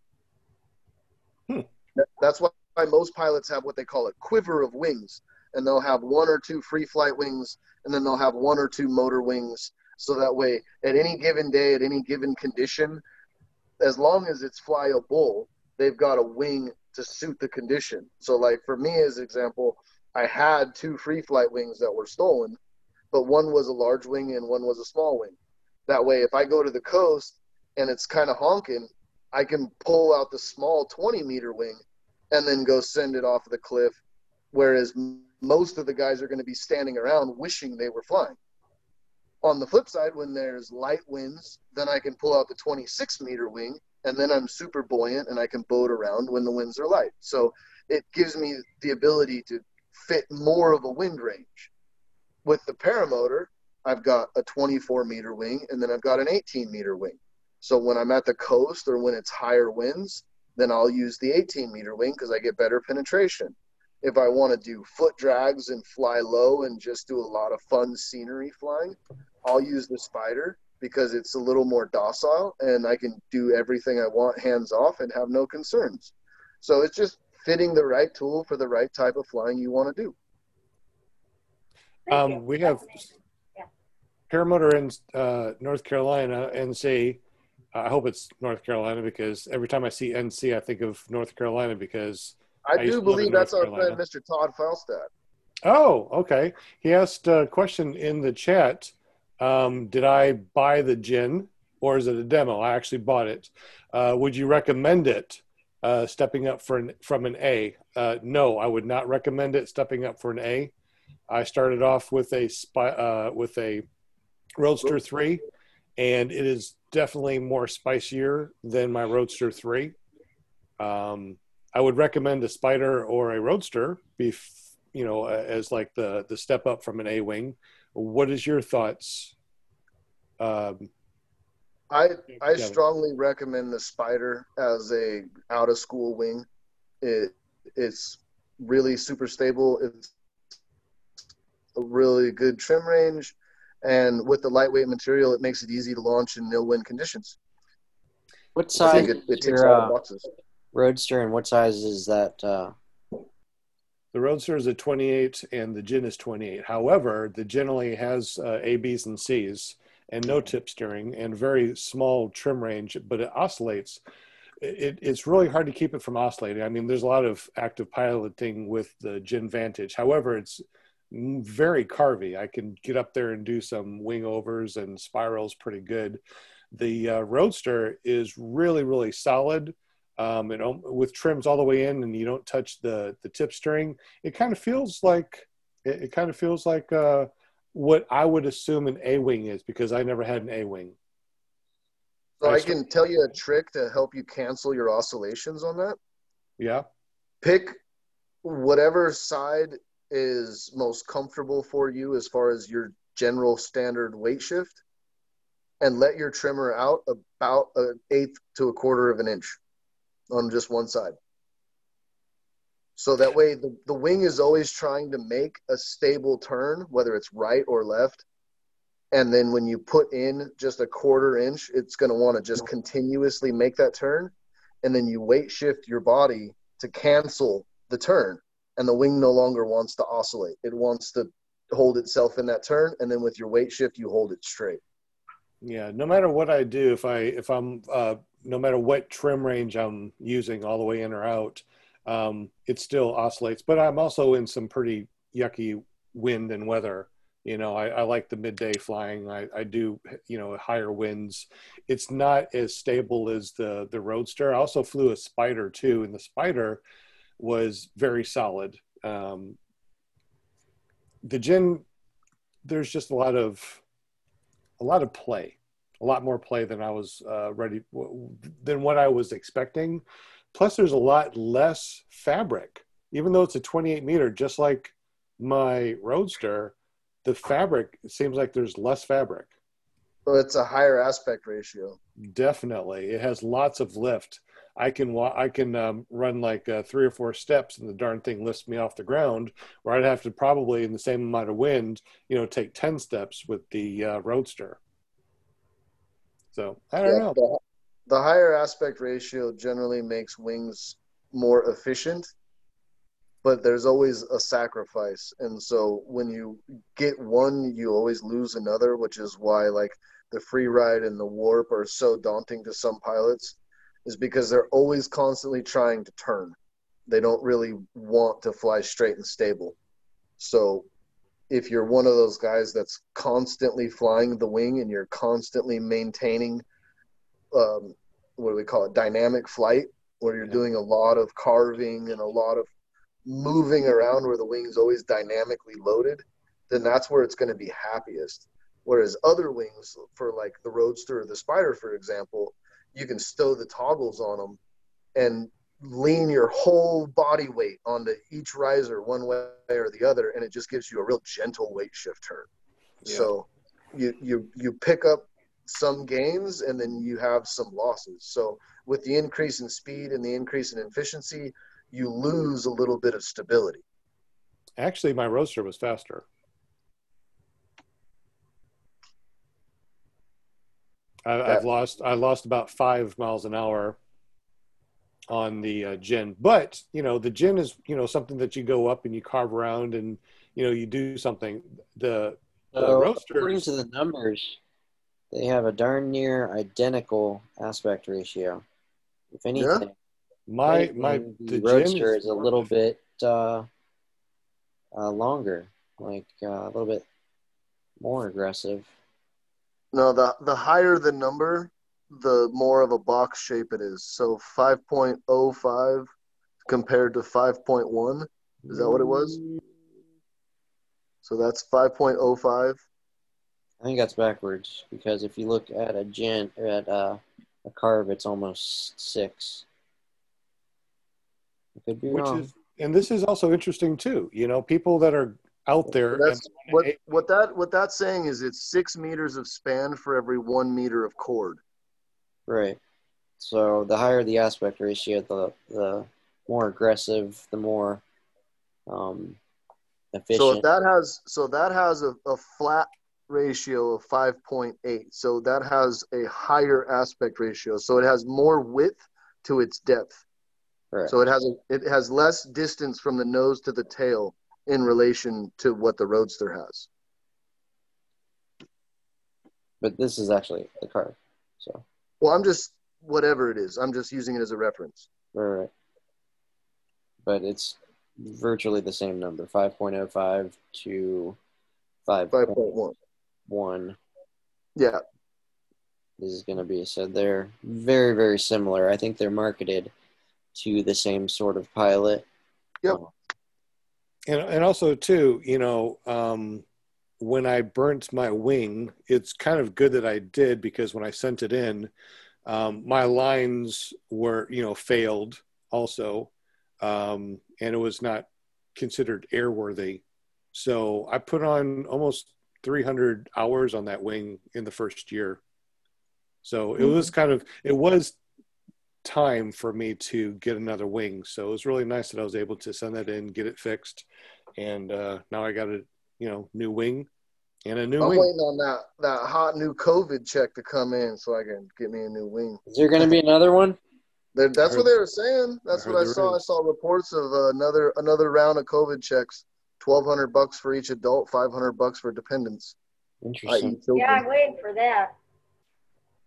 Because $1,200 really validates the 9.5 months that we haven't been working or anything. Hey, if it can get me another wing, I'm okay. Mark asked, I have never touched my tip steering handles. What should I expect? From what I have gone from not touching my tip steering to actually using the tip steering is that once you start using the tip steering, it becomes extremely carvy.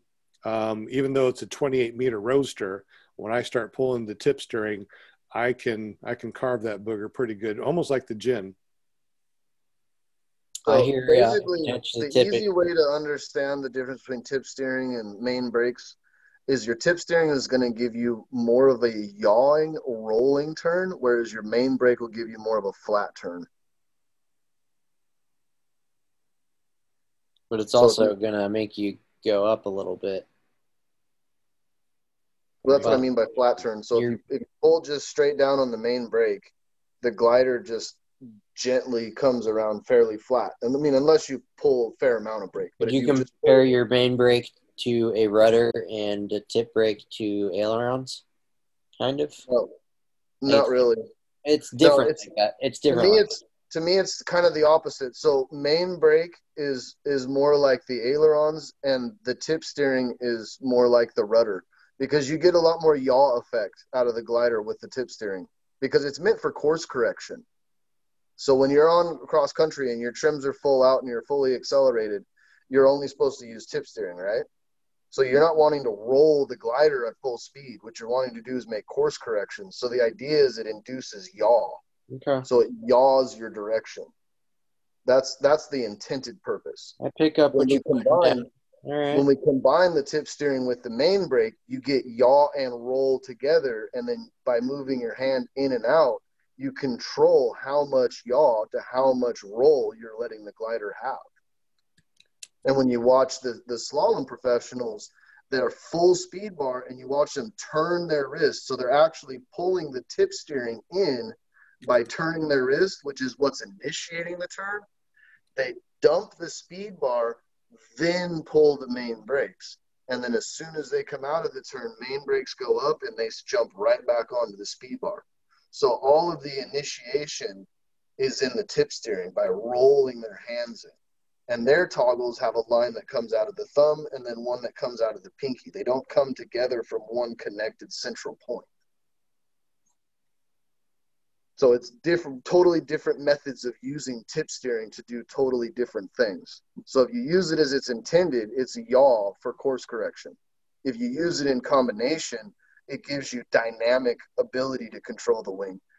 And if you use it in a slalom configuration, then you're able to initiate big turns while still on speed bar because you're not pulling main brake. As soon as you pull main brake on speed bar, you induce a collapse, especially on a high aspect ratio wing.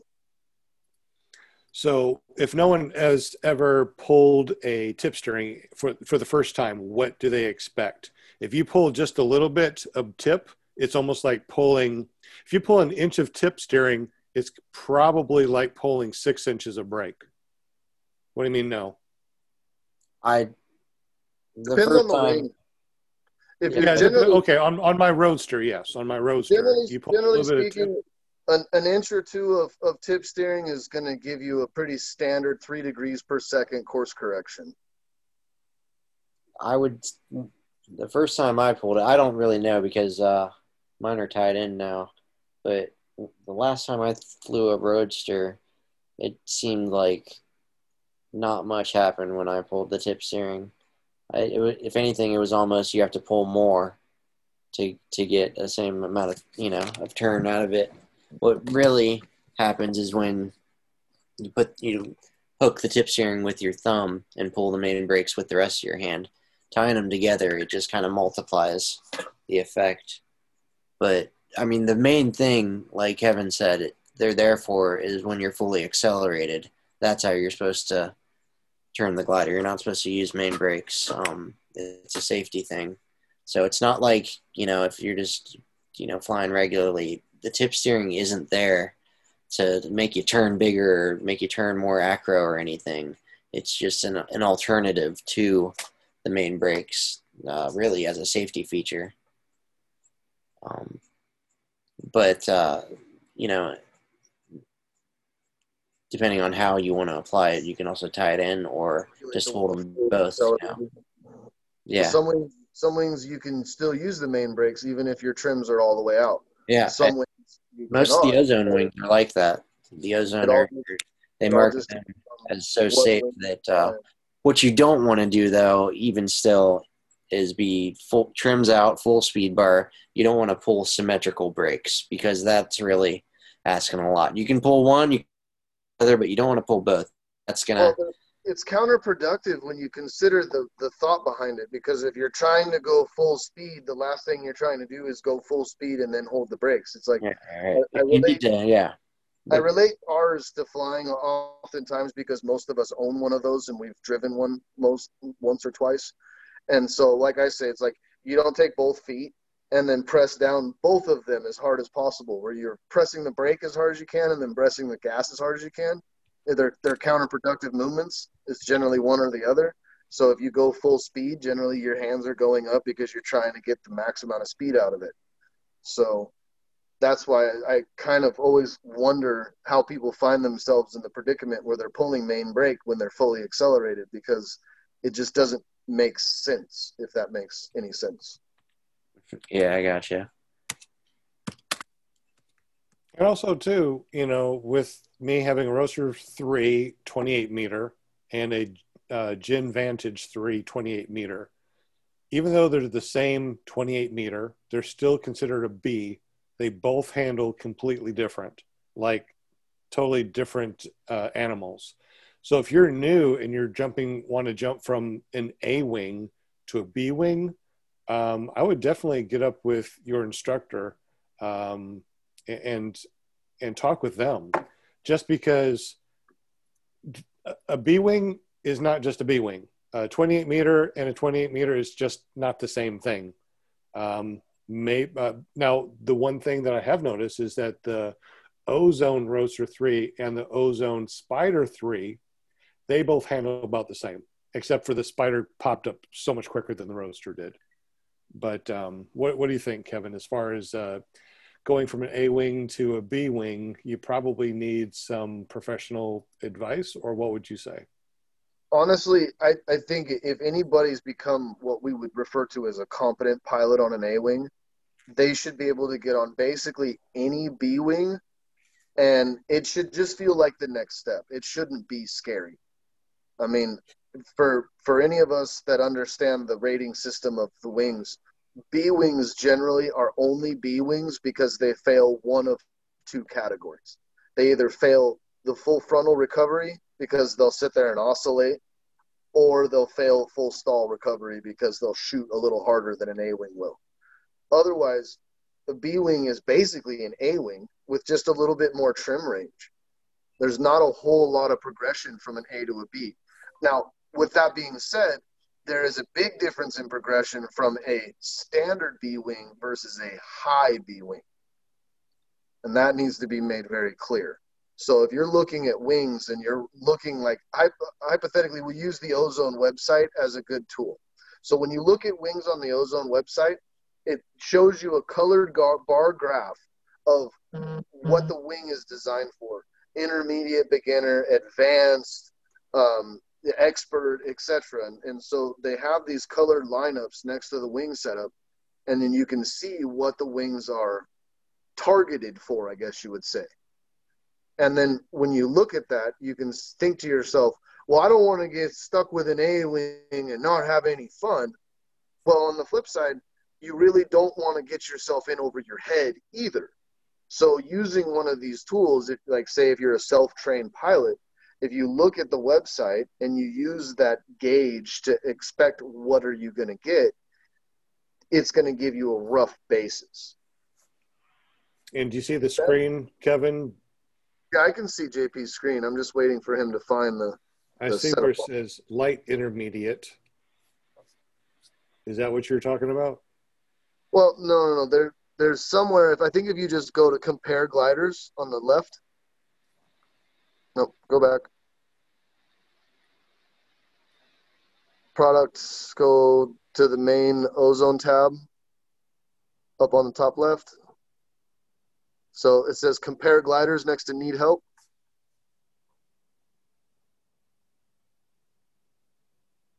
There you go.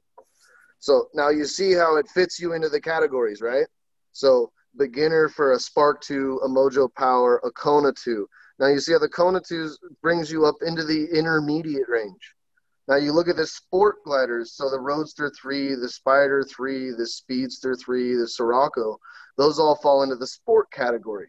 So if you're going from the easy category, or i.e. the A class, and you're moving into the sport class or the B category, now that's not necessarily a true representation because the Sirocco is a C-wing, but it shows you the direct reference to where it falls in the category. So if you're an intermediate pilot looking to grow your skill, that wing will take you all the way into the advanced range. It also shows you the competition levels. So if you want to get into this wing, you fly it heavily loaded, i.e. at or above the max loading, that puts you into the competition range for the wing. That's going to make it extremely, very, very dynamic. So when someone says, oh, I fly a 20-meter Sirocco, that is equivalent to them, say, flying a 21 or 22-meter free ride. Because as you move through the categories, you can equalize them by putting them in the same wing loading category. So, like I said, it's just a reference tool, but that tool on the ozone page, it kind of gives you an understanding of when you're looking at the wing, what are you expecting the characteristics of it to be? So when you look at the Spider 3, it goes from beginner to the upper stages of intermediate, but it doesn't quite hit the advanced levels. Mm-hmm. So if you're a beginner pilot and you've gotten the A category figured out, moving to a Spider is going to be that next step for you to go from that beginner through to intermediate range. So a B-wing is relative, and it's also relative to the way you load it. So if you're in the correct weight category of a B-wing, you shouldn't have anything that would be, quote, unnormal or scary happen to you, unless you're the kind of guy that puts yourself in dangerous situations. I overloaded a 23-meter A-wing over at the SIV course, and it was the most carviest, scariest wing I ever flown, and it was an A-wing, only because I super way overmaxed it. Way over the top, yeah. And A-wing is it's only a rated wing when you fly it in the rated category. The minute you move above or below the rated weight, then you're no longer flying it in the range that they've said this is where and how you can expect it to behave. And so that's why ozone, at least as you saw on that previous page, they give you an understanding of where that wing moves into the competition zone. So if the wing is rated from, say, 85 to 120 kilograms, and you're the kind of guy that flies at 140, and you're going to be flying 40 pounds or 20 kilograms over the max rating, you're going to be in the competition range. So even though it's still just a B wing or still just a C wing, you're still max loading it to a point where you're going to have the wing behave like something that's a much higher class, much higher category. The one thing to keep in mind is a higher loaded wing also means more collapse resistance. So the higher the wing loading, the less it's liable to collapse on you. But if it does collapse, trying to uncollapse it would be more difficult. It'll open back up. It'll just be a little more violent. Yeah. You still get the same category. You still get the same characteristics. It's still a B wing, but what happens is going to happen faster and more violently. So if you're heavily loaded and you take a tip collapse, it's going to be a bang. I mean, it's going to give you a heading change. When it opens back up, it's going to be a bang. You're going to feel it. You're going to know it. If you're in the weight range and you take a tip collapse, you may not even know what happens until the wing opens itself back up and you go, oh, what was that? Yeah. So it's just, it's how we dynamically move through gliders is mostly about how we weight ourselves on the glider. Secondarily to that is the category that the glider falls into. And the biggest thing that most people don't understand is a C wing or a D wing doesn't necessarily mean that it's going to have a buku more performance. What it means is that it's going to take incrementally more pilot input to correct it. That's what that means. So it doesn't mean that a D wing will collapse more than an A wing will. What it means is when a D wing collapses, it's going to require the pilot to fix it. You're going to have to pump the brake. You're going to have to pull the Stabila line. You're going to have to be the guy fixing things. The wing's generally not going to sort itself out. On an A wing, a B wing, basic rule of thumb is put your hands up and count to 10 with your eyes closed. And by the time you get there, you'll be flat and level again. So why would people go to a C and D wing that's that's like that? I mean, why would you jump to that point anyways in your career of flying? Most times, yeah, it's out of pompous attitude. It's because people think that if they're flying a C wing or if they're flying a D wing, that automatically makes them a better pilot. If I wake up tomorrow and I post on Facebook that I'm flying a free ride now, that automatically denotes that I'm a better pilot. No, it doesn't. It just means you're flying a more advanced wing. Doesn't mean you're a better pilot. But in a lot of people's minds, they think if I'm flying a C wing or a D wing, that automatically makes me a better pilot, or that automatically makes it a better wing. And I reference wings the same way as I reference shoes. One set of shoes can look really cool on your friend, but they just don't fit your feet. It's just it's all how it is. So every individual person has a different foot. Every individual person walks different. Every individual person will fit and feel comfortable in a different pair of shoes. It's the same with the wing. Sean can fly the Gin Vantage. I can fly the same Gin Vantage. He can love it. I can hate it, or vice versa. Right. The same wing. We both are competent pilots. We both can foot drag, and we both might find opposite ends of why we like and dislike the wing. And that's why if you're in the market and you really, and this is where I feel like I think some people take advantage of the system, is if you're really in the market for buying a wing, you should probably set aside $300 to $500 in shipping costs and demo stuff, with the honest intent of buying something if you like it. I know a lot of people enjoy demoing stuff, but I think if you're not actually, if I like it, I'll give you the check for it, you really probably shouldn't demo things. If you damage it, you're liable to fix it. And if you're not willing to buy it, that means that someone who's trying to sell a wing doesn't actually have a customer with a demo who could actually make a sale. Gotcha. And I mean, that's, to me, it's just one of those, if you're not buying, don't be looking. So don't just go out and try to demo things just to do reviews.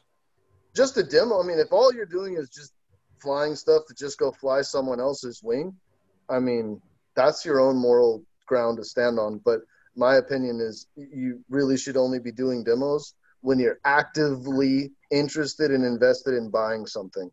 Gotcha. I mean, I don't go to the Chevy dealership and go test drive Corvettes all day and then go, well, think about it.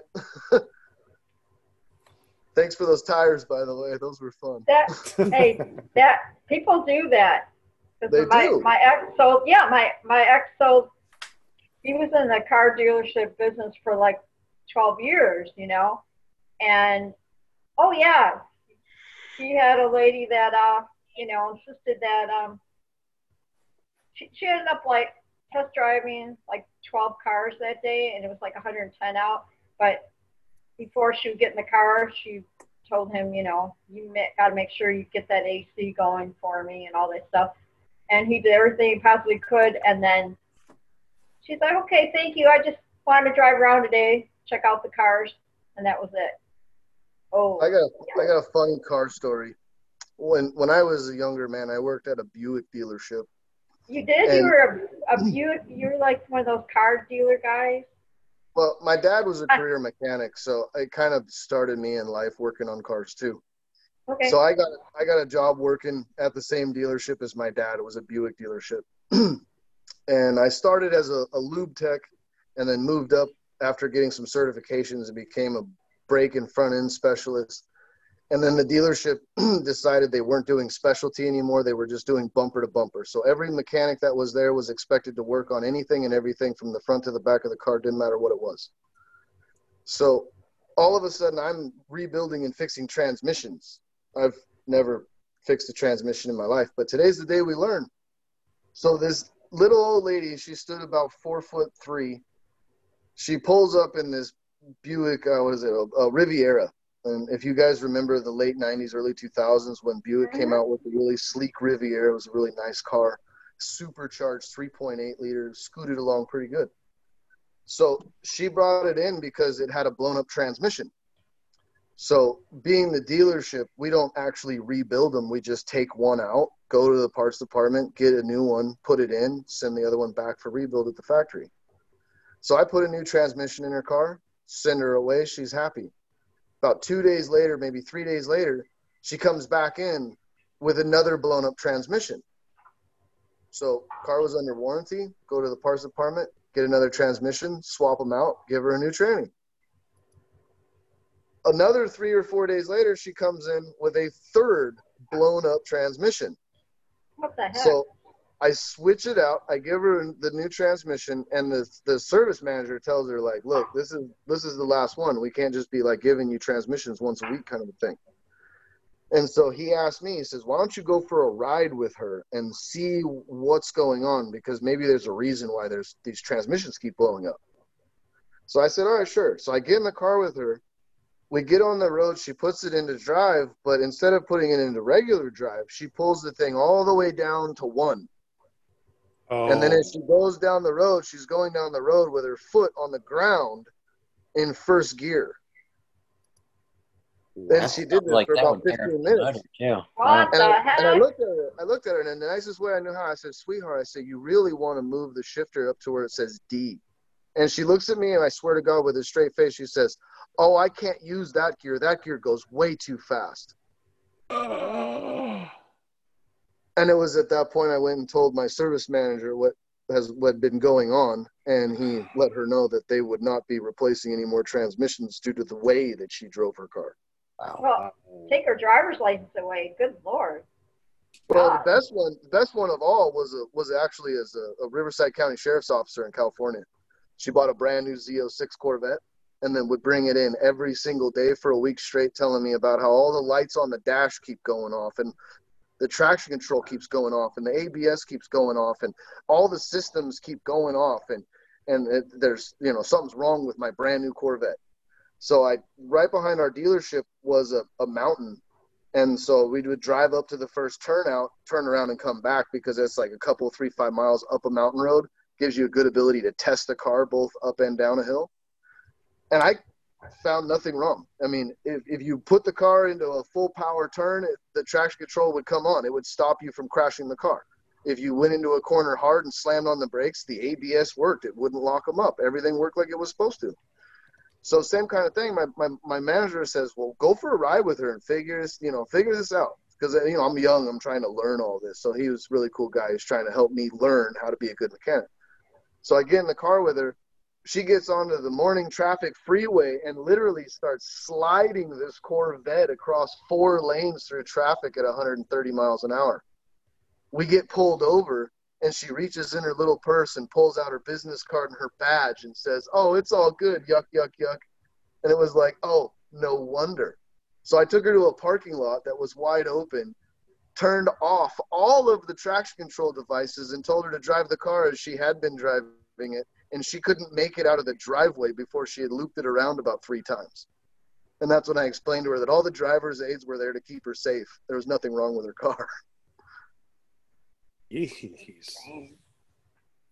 I got a lot of good stories from the dealership. guys that would run their brakes all the way down to where there's just cooling fins. There's not even physical material for the pad to ride against. It's a funny vibration. I don't know what's going on. The things that we learn on PPG Grandpa's Paramotor Podcast. I'm telling you. Real quick, where in the chat did I see this? Mark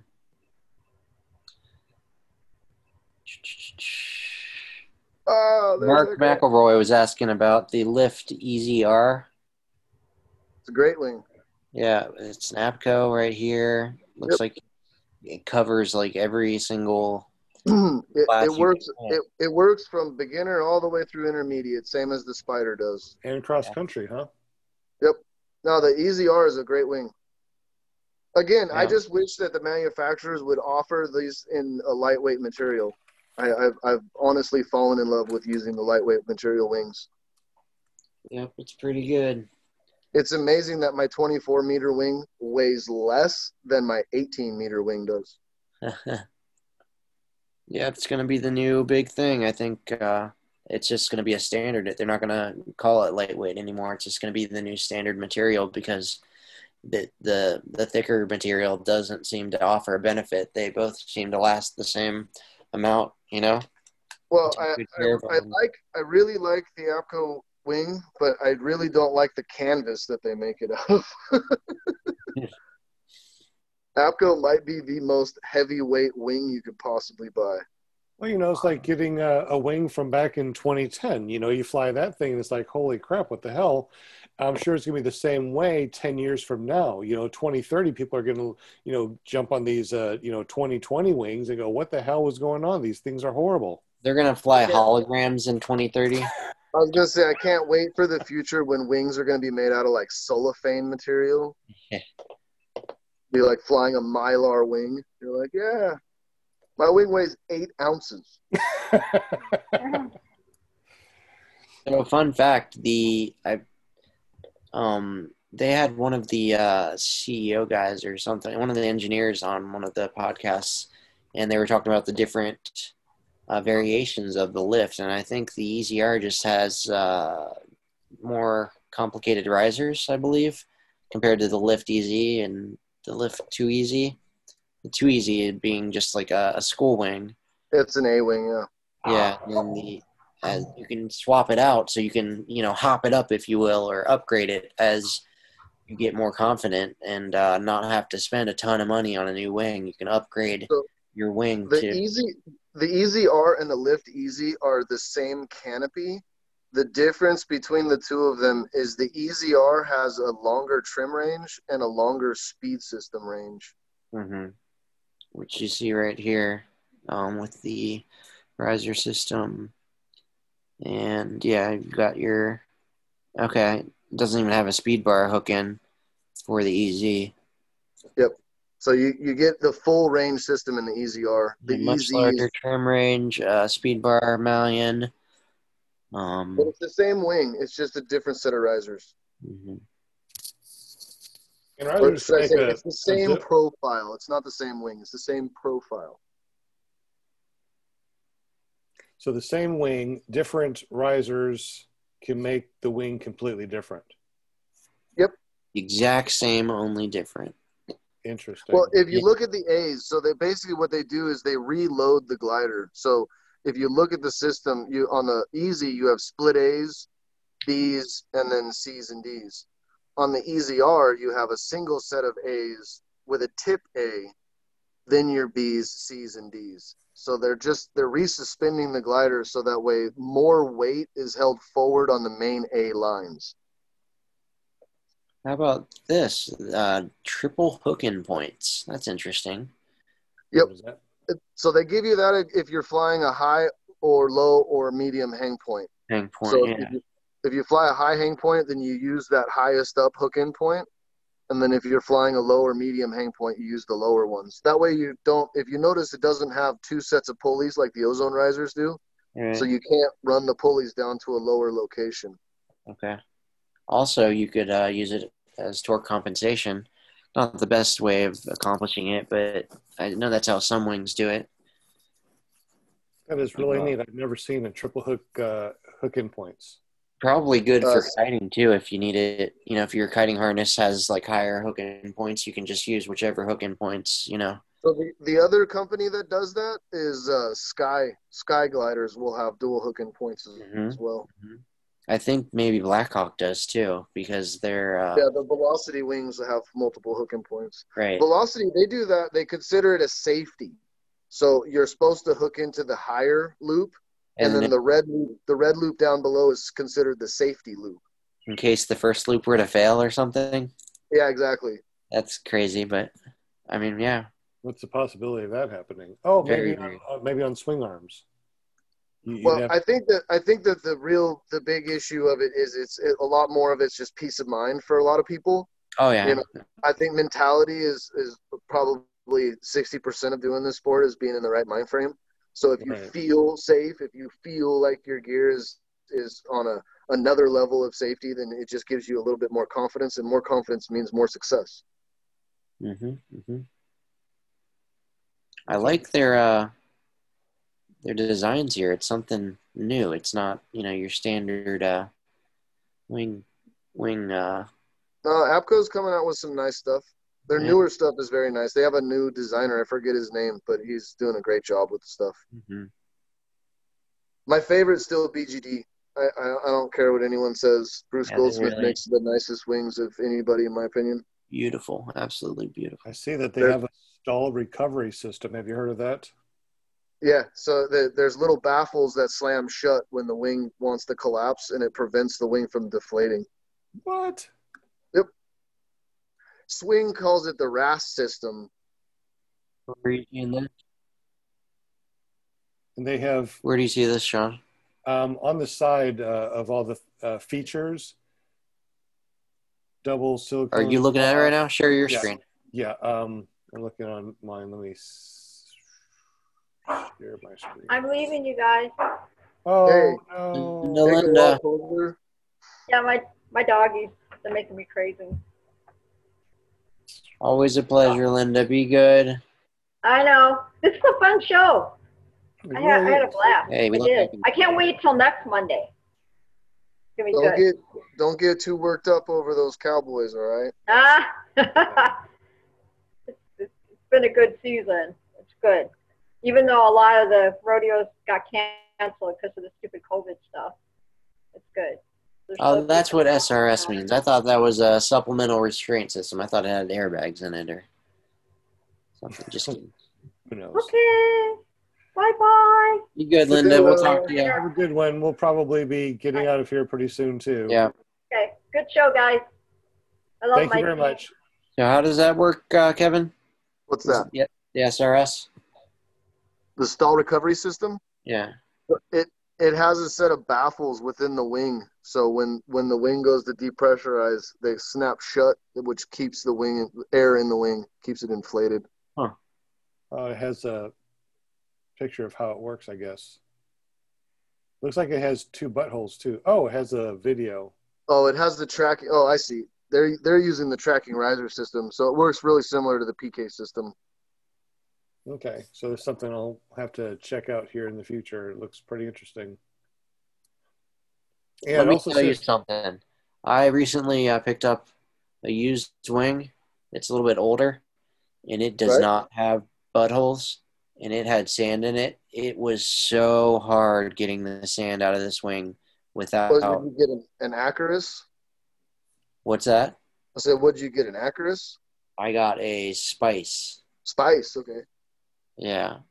And there's... Oh, okay. Look at those buttholes. It just Look at those buttholes. Just pours the sand out. Look at that. That is so interesting. I could tell you a really fun trick to getting the sand out of your wing. What you want to do is take a car battery, jumper cables, and a piece of metal about, I don't know, a foot or so long. Connect only the negative terminal of the battery to the bar. And then when your wing hangs, run the bar across your wing, and it'll take all the static electricity. It'll ground all the static out of your wing, and all the sand will just fall right out of it. You'll be amazed. Interesting. This is a very interesting wing. I wish I would have known about this before I got my Gin Vantage. I told you I was an APCO dealer. You didn't listen to me. No, I know, but I don't think I went to the there's lots of website. Great stuff out there. Yeah, this guy was on our Paramotor Nation, and they just have a really good setup. I think their website is one of the best out there as far as information. APCO's been around for a real long time. One of the things that people don't know is APCO actually started the game doing hang gliders. Mm-hmm. So APCO built hang gliders in the 70s and 80s. And then they got into Ram Air wings. And because they're in Israel, their motto has been for a long time that the wing is supposed to be able to withstand 300 hours of Israeli desert. So that's one of the reasons why APCO wings are so heavy and so robust, is because they designed them for their environment. Gotcha. They were known in the paragliding community for a real long time as trash bags. When you'd go to an SIV clinic and you show up with an APCO wing, a lot of times the instructor would either take you aside and offer you a different wing to use, or they would tailor the SIV for you using an APCO wing. They weren't necessarily the greatest tools to have in the earlier days. But like I said, they've gotten newer designers, they've improved the company, and within the recent last, I'm going to call it the last 10 years, everything, it doesn't matter what manufacturer it is, everybody has jumped leaps and bounds in making the stuff better, safer, lighter, easier to use, easier to fly, easier to kite. Even the more dynamic wings that are hard, quote, hard wings to launch and fly are way easier now than anything we would have found in 2012. What's the oldest wing that you would suggest somebody goes back to fly? I mean, let's say that, the wing itself is good and you replace all the lines and you got good risers. What's the oldest wing you'd want somebody to go back and fly, like maybe for your students? They want to get a used wing. Nothing that's more than about 2 years old. So one of the big things that we have to remember in this community is the wing is made out of nylon. Nylon is made out of plastic. Essentially, your wing is plastic. What happens to everything that's made out of plastic? At some point, it loses the moisture content. At some point, it loses the petroleum content. It evaporates. And then the plastic, i.e. the material of the wing, will degrade. You can go online if you want to search it out, and you can find out what happens to older wings. You can see guys take them, and they just tear them like tissue paper. The wing will have 40 hours. It's been sitting in a closet for 15 years. He pulls it out thinking it's going to be, the same wing as it was 15 years ago, just 15 years old. And as he opens it, it just tears like tissue paper. That's like with my Roadster 3. I've owned it from the very beginning. It is exactly 1 year old. With 300 hours on it, it completely failed, everything except porosity. Needs new lines on it because they are so they snap. But the life expectancy of a wing is 300 hours. So if you got 300 hours out of it before needing to replace the lines, you got the full dynamic time frame that you paid for to get from the wing.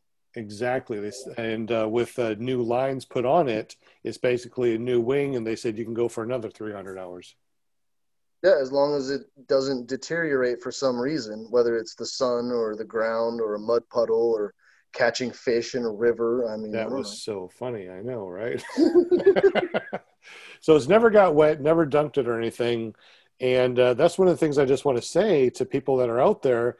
If you get a 2019 wing that somebody says that, I just sent it off, everything is good, and just give me $3,000 for it and it's awesome. Well, thank God I'm not a douchebag, because this wing looks beautiful, but it failed everything because of the lines, probably because of all the high G's and all the SIVs stuff that I did on it. They don't last very long. 300 hours is a lot of time to ask of the lines. Really what happens is your D lines will shrink, and then it changes the characteristic of the glider and makes it more prone to stall. Which is why it was very difficult to launch it at the very end of that first year. It was very difficult to launch. Now I got this this Gen Vantage, and it just so lifty. Maybe it launches itself pretty much. So I wonder, with the new lines on it, will my Roadster be more lifty again? Is it just because I just really wore out the lines over the course of the year? If it's all retrimmed back to factory original, it should feel the same as the day you bought it. Yeah. And porosity is still good, so I still got a lot of life on it. I can't see myself ever selling the wing, because I'd rather just pay, $700 and have them reline everything. And I got a new wing again for another 300 hours, or at least for another year. Well, I was going to say, at the end of the next 300 hours, you're going to pull out the scissors and the sewing machine and turn it into windsocks. It'll be my kiting wing for students in the future. Did anyone ever see the video that Tucker did where he talked about cutting up his old Freeride and sending a little piece to all of it? Did he ever do that, or what did he do with that wing?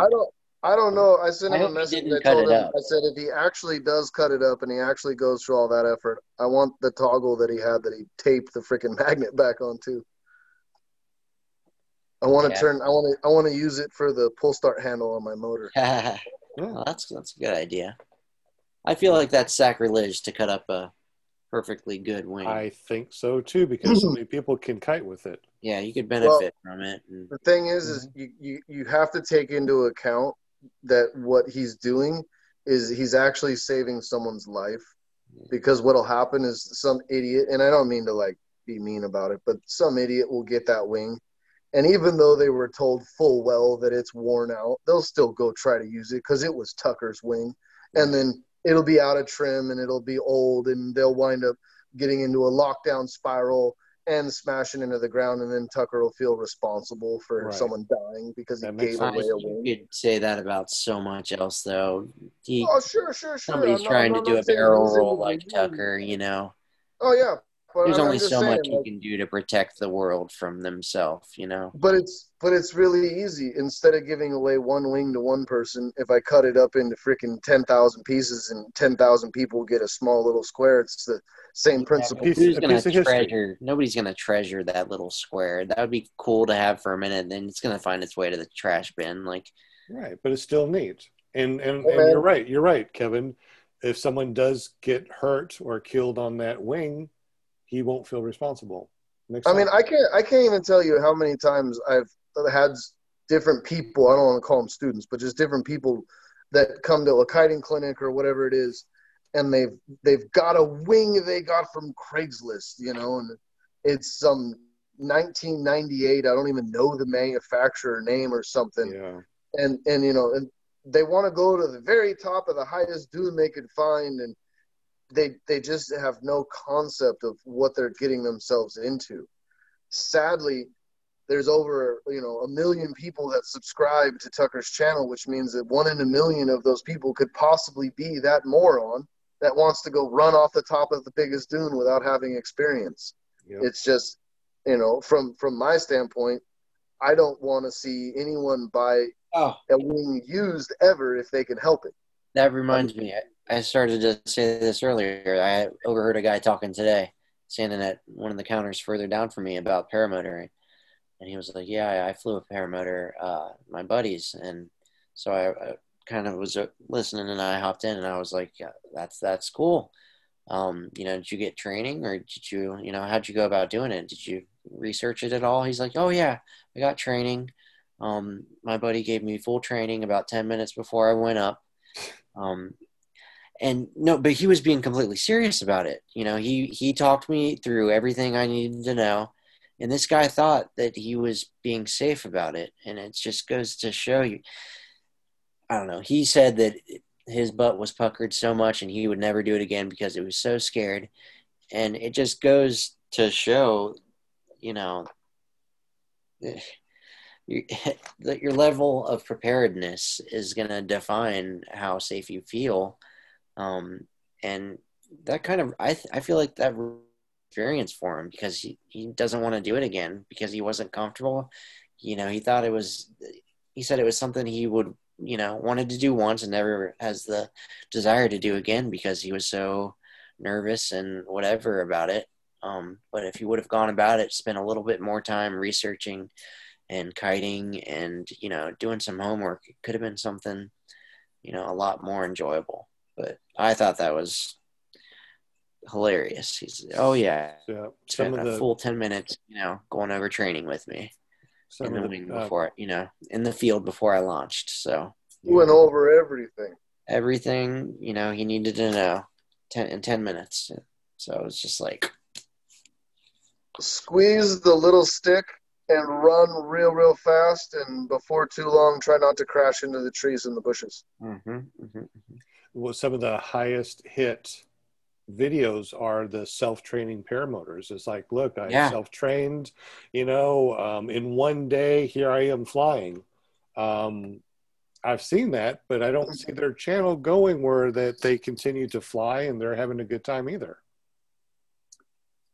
Well, I've seen a lot of people that get started that wash out fairly quick, and it's generally because they don't collect the skills to be able to fly in enough days that they can justify the sport.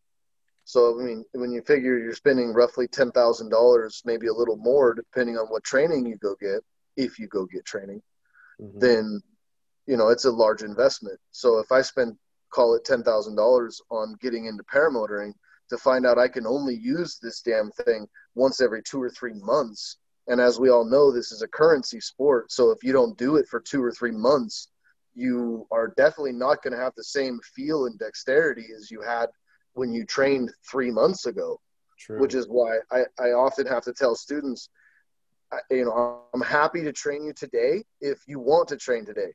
But the best move is to get yourself in a position where you can pay for training, figure out where your skill level is going to be coming out of training, so that way we get you the right wing, the right motor, and get you set up for the greatest success for longevity. Because that's the key element, is it's not about spending 10 grand, because we all know, even if you buy a brand new wing and a brand new motor and turn around and sell it tomorrow, having never broke in the motor and never ever even used the wing, you're going to lose $3,000 or $4,000 just straight away. True. Even if it's brand new and never been used, you're not going to get full face value you paid for any of it. Almost 500,000 views on this one where Zach tries to learn to fly. And the guy that helped him out in the comments down below got so much flack for helping him instead of having him go to a trainer. I mean, matter of fact, I remember watching this. He didn't even want to connect the chest strap. I mean, this is the one, right? He didn't want to connect the chest strap. That's it. I don't even know. He wanted to just like zip tie things out of the way. He was like, "Oh, it's all right. I don't need that strap. We'll just duct tape it out of the way. Who cares?" Yeah. Oh, add a few more zip ties. It's fine. He actually paid for it with Bitcoin, I believe, is something else they mentioned. So, wow. He kind of got it on a whim,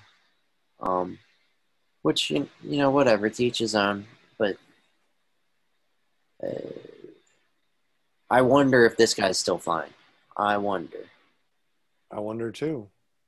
That'd be a guy to get on the show right here. He won the slalom championships last month. You didn't hear? What's that? I said he won the slalom championships last month. You didn't hear? Yeah. I'm sure he did that. It's people like that that actually have like what I call the stupid factor, that are willing to go fly that kind of hard and that kind of stupid. Yeah.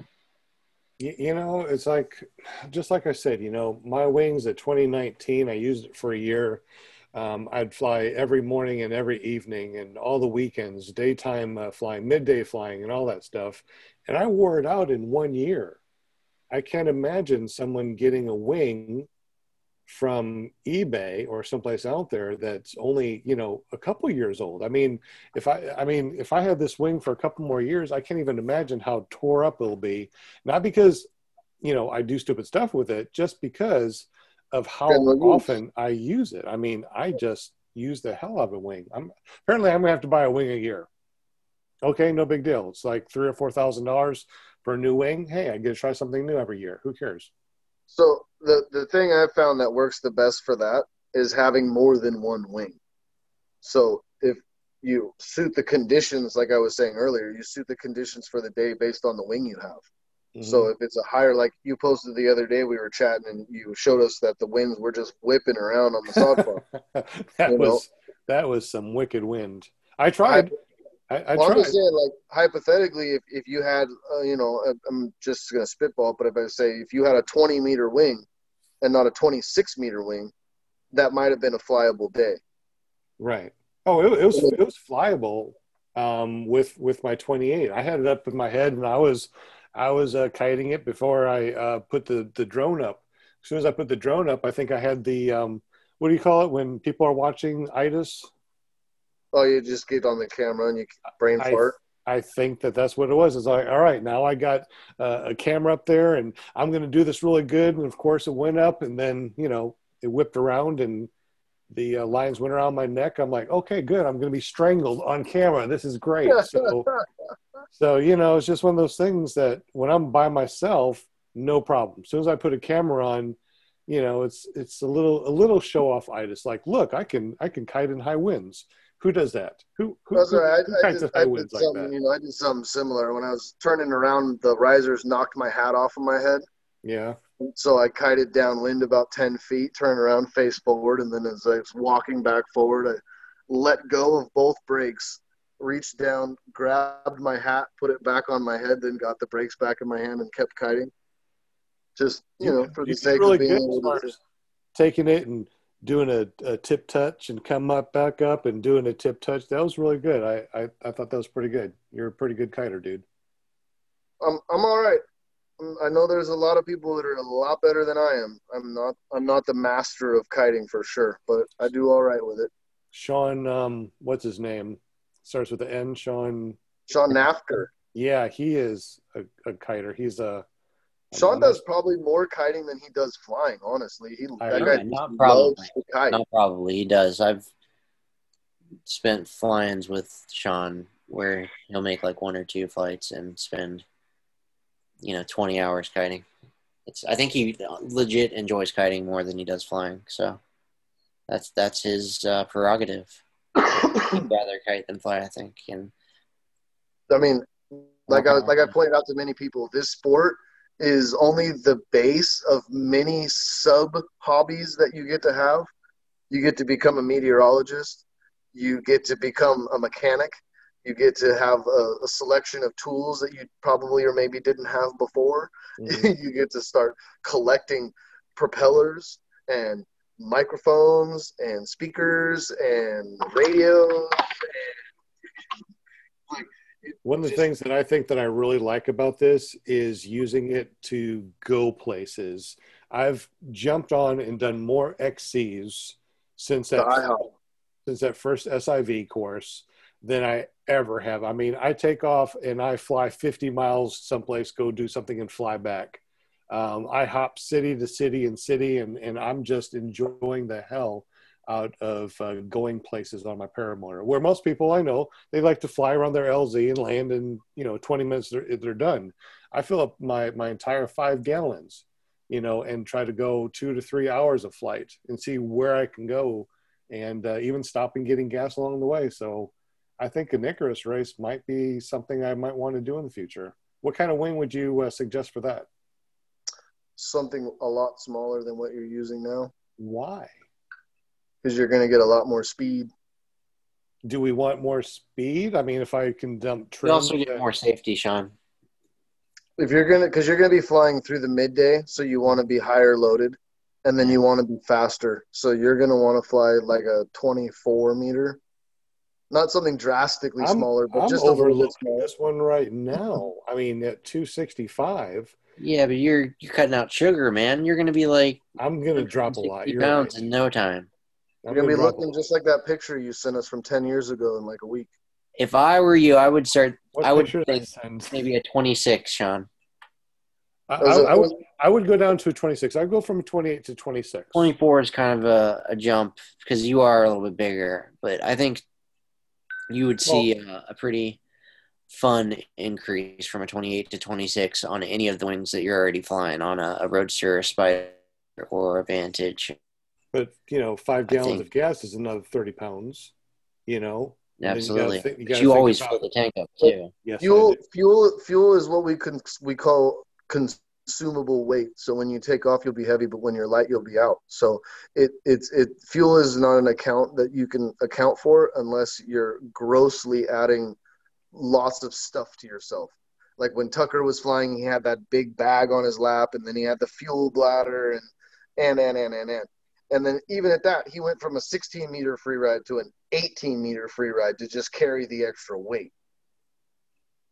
But he didn't go up to something like a 22 or a 24 because it's still a race by all intents and purposes. So you still need all the speed you can get. Mm-hmm. And when you're trying to cross long distances that potentially could be bearing you with headwinds or crosswinds, you want to have the greatest amount of penetration possible. See, and that's the only thing right now is I enjoy the canopy that I have and the stability that I have, knowing that it's there. Like I said, when I went down to that 23-meter A-wing, it was like, it was more carvy than I was ever used to.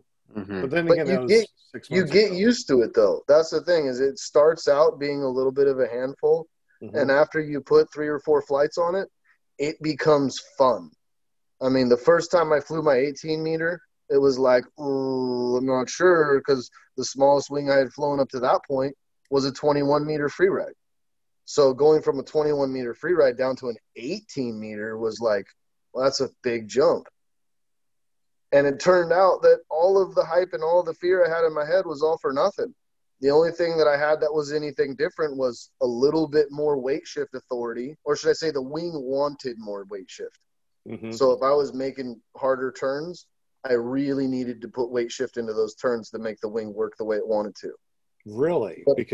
Because this Gen, I seem to be able to roll and do wing overs, just so easy it just feels like it carves so well. It's not about easy. It's about the way the wing feels.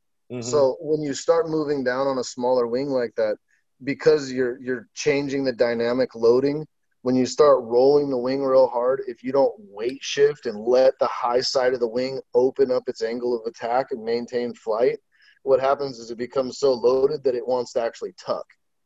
Haven't tucked yet. I know how to keep it loaded. Well, we're talking 2 totally different calibers of wing. I'm talking about 18-meter. You're talking about 28-meter.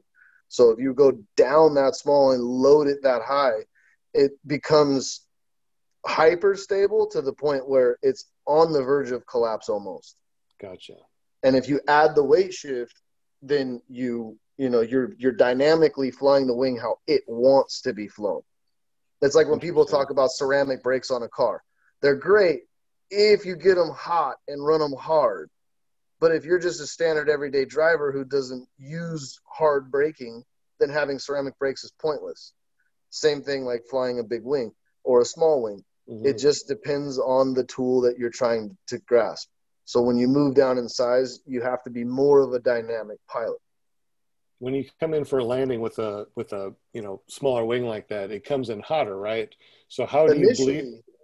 Initially, yes. So you do come into the ground and with a whole lot more speed. But the weird part is that you have to wrap around in your head is as you feed the flare, it still slows down and stalls at a jog. So it's kind of this mental mind mess up that it gives you because you're like, oh, I'm on this small, fast wing. I'm going to come in fast. Oh, God. But if you just use patience and just use the technique you've been trained to use, mm-hmm. it still slows down and still stalls and lands at a jog. I noticed that on my Gen, I have to do a wrap to have full flare authority. Shorten your brakes by 1.5 inches. I could, but when I'm flying, I like to, because the full trim range, it works. So I just know that when I come in, pull trims in, do a wrap. When I come in, I can as I'm coming in, because I do the foot drag. I like to do the foot drag to a landing. I love that. I don't know what it is, but be able to just do a foot drag at any angle that I want to. I don't care which way the wind is coming. Well, if it's not too high, I can pretty much go any way that I want to, go exactly to where I want to pinpoint, cut the motor, give myself that flare authority, and just stop wherever. Yeah, sure. I love that. I never have to worry about, well, when I go to for my P3, I think that I have to cut it at 500 feet and then come in and hit within. Yeah. You have to spot land 5 times within 20 feet. Yeah. So I might have to start working on that a little bit. Throw your wing bag out and just shut your motor off and do it. It's not that hard. Yeah, I like to put a spot down there and come in on idle. That way when I hit it, it's good. Just punch the throttle, go up again, try it again. That way, I don't have to sit and set up. Just be wary of the fact that your prop will suck the wing bag right up off the ground into it. That's why I want to do the spray paint thing. Yeah, that's why I want to do the spray paint thing. It's like just hit the spot, but not use the wing bag. I never want to use a wing bag doing that, especially with the possibility of it being, sucked up and stuff. It just well, that's why I said shut the motor off. Like actually do the procedure the way it's supposed to be done. Climb up, set your wing bag out in the field. Climb up to 500 feet, kill the motor, and then glide down, land on the wing bag, lay your wing out, take back off, climb up. I mean, the only way to get good at doing it is to do it. So, because if you have the motor in the back of your head the whole time, then the motor will be in the back of your head the whole time. If you just shut it off and become a glider, you don't have an option but to hone the skill of being a glider. That's a good thought. It's just, being able to, hit that spot, then punch it and just kind of do like a touch and go. But that's the one thing I'm envious of not having an electric start motor. I want to be able to land with it off and then just be like, bring, burn, just go right back up again. That will be my next one. I mean, I've been putting on some serious hours on my motor and, doing 20 hours a week on a good week. Every 6 weeks, I got to do almost 100-hour maintenance. What are you doing for the 100-hour maintenance? Are you just doing the rings? I'm doing the whole 100-hour maintenance kit. I'm just redoing the whole thing. Even if it doesn't need it, even the reeds, if they look like they're good, I'm just going to replace them because they're not that expensive. $34. So I'm just redoing the whole thing. I mean, why not, right? Make sure that my motor is good. It will take care of me because I'm taking care of it. Anyways, it's only an aircraft. It's no big deal. It's only an aircraft that does not require an inspection. So if it doesn't require a yearly inspection, why would you want to not do a yearly inspection yourself? I want to. I want to make sure that I'm not flying on these XCs I like to go on and end up landing out someplace trying to call my wife, hey, come pick me up. That doesn't sound fun. What's interesting about that, though, is when you read through the FAR 103, we are subject at any point in time for an administrator or designee to give our aircraft an inspection for airworthiness, even though it does not require an airworthiness certificate. I mean, if it's up in the air flying. No, they could stop you from taking off. Like if you're at an airport and you lay out your wing and you got your motor on your back and you're clipped in and you're ready to go, the guy can walk over and say, "Stop! I want to do an inspection." Who would do that? FAA administrator or designee, as it's written in the FARs. I've never heard of anyone doing it, but it has it written in there that they can do an airworthiness inspection on your equipment at any time because you're an ultralight. They would have to have like a badge or something that says who they are, and most people have a business card is how they do it. Because I mean that would be so weird for someone to come over and say, hey, I want to inspect your paramotor. It's like, well, who are you and why do you think that you can do this? I've had the Department of Transportation kind of do it to me once. And it was more of I just want to check it out and see what's going on here, because the guy was super unfamiliar with paramotoring.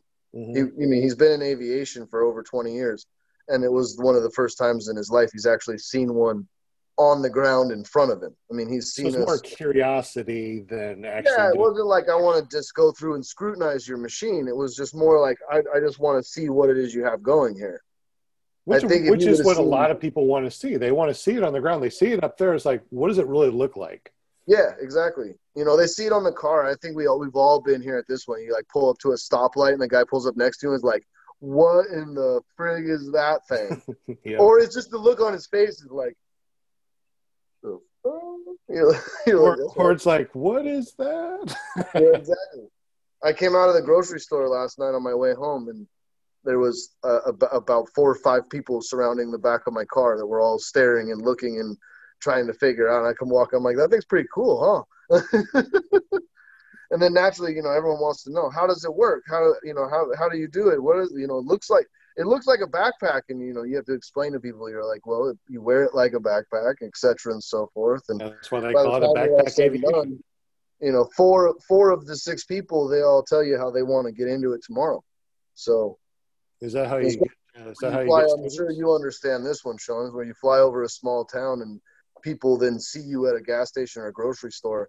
And they go, oh, I saw you over at my uncle's place last week, or I saw you at my mom's house, or whatever it was.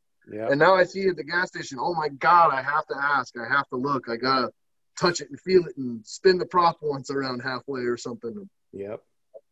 And I mean, that's why I say it's like just being a paramotor pilot is superhero complex. I don't need to go do crazy stunts. I just fly around town. People see you, and then they want to come and ask questions, and it's just awesome. It's one of those sports. No one comes up and says, hey, what kind of skateboard you got? I don't know. Maybe if it's a really cool one that has lights and stuff. Hey, when you're just a guy riding a skateboard down the street, you're just a guy riding a skateboard down the street. When you come fly a paramotor down the block, people are like, whoa, what is that? That was either really cool or it really annoyed me. It's always one or the other. It really is. And most people, I mean, I'd say more closer to 100% than not, think that they are the most incredible things ever.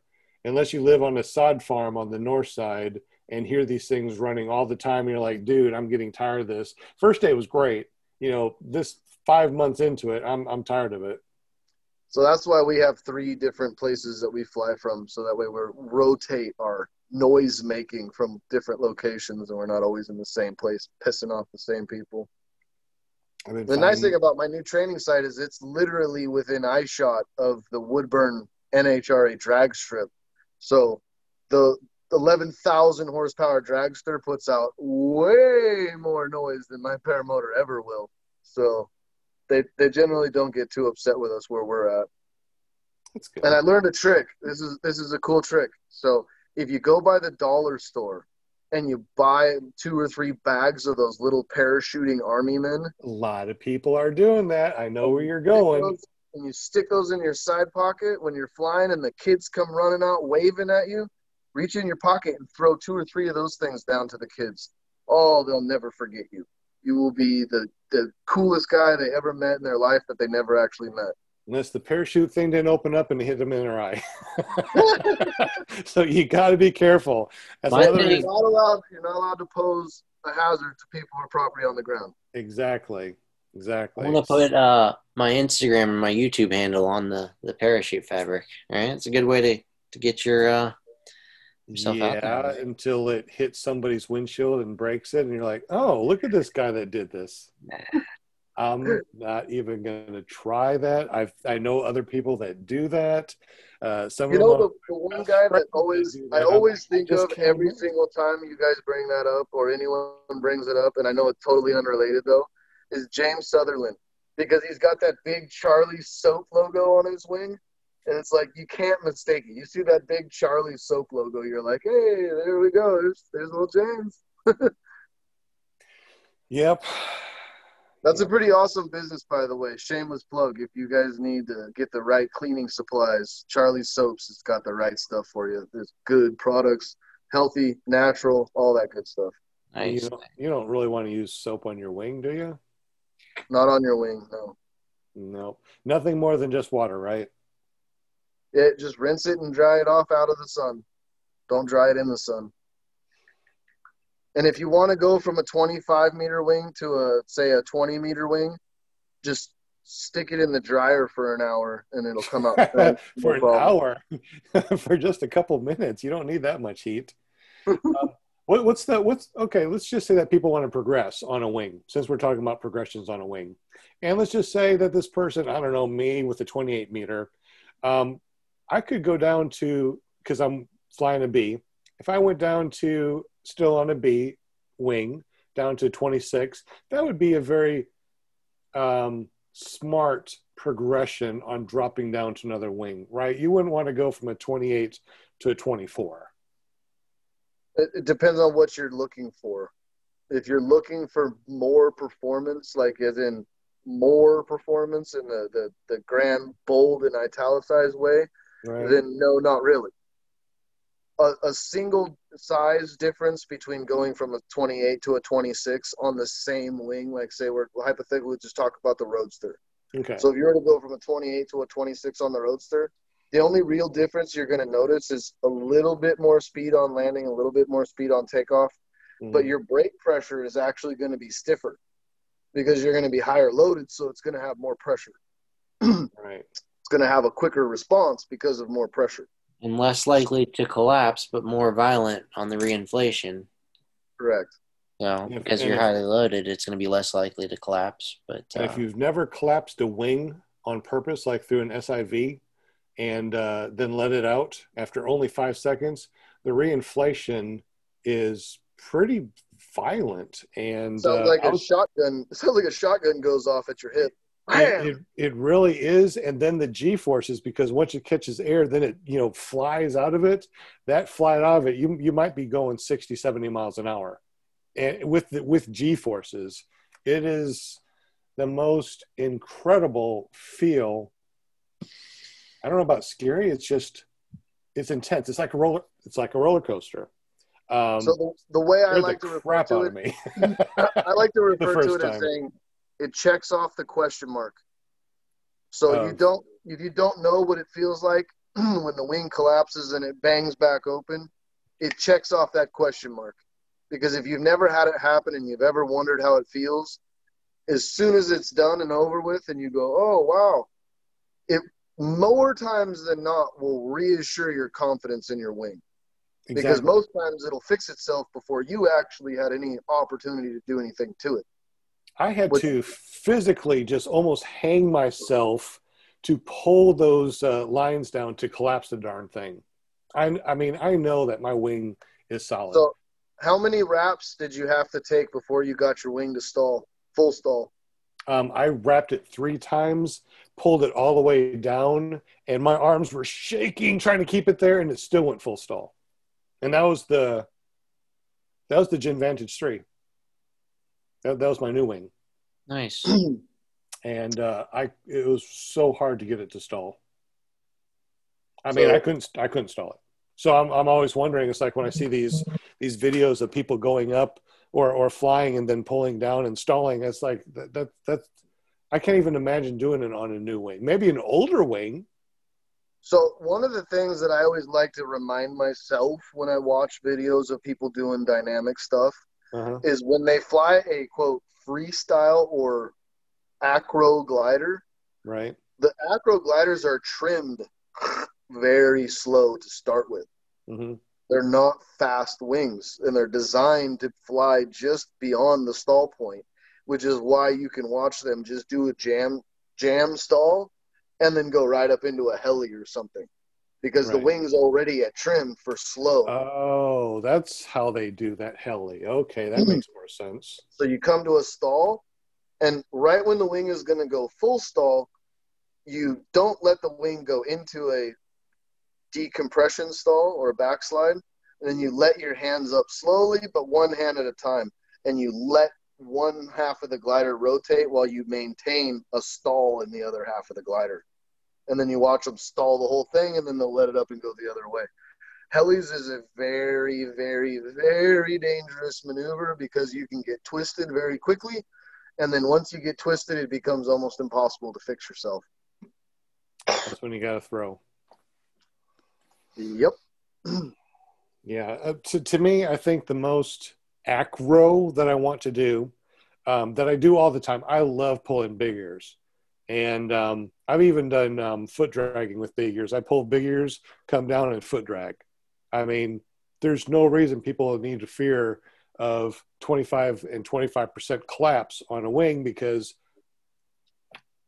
it's hard to keep it there. I mean, I have to pull hard with gloves to keep those down. Doing a 50% inflation or deflation, I got to yank those things down, and I got to hold it, because as soon as I let it up at all, it wants to pop out of my fingers and go back open. It wants to just blow open with all of your body weight. Exactly. It takes so much to collapse a wing. And unfortunately, a lot of beginners or newbies, that's their biggest fear, is a wing collapsing, because they see these people with these high performance wings doing these acro stunts or trying to go around cones or something, and the wing just collapses and falls.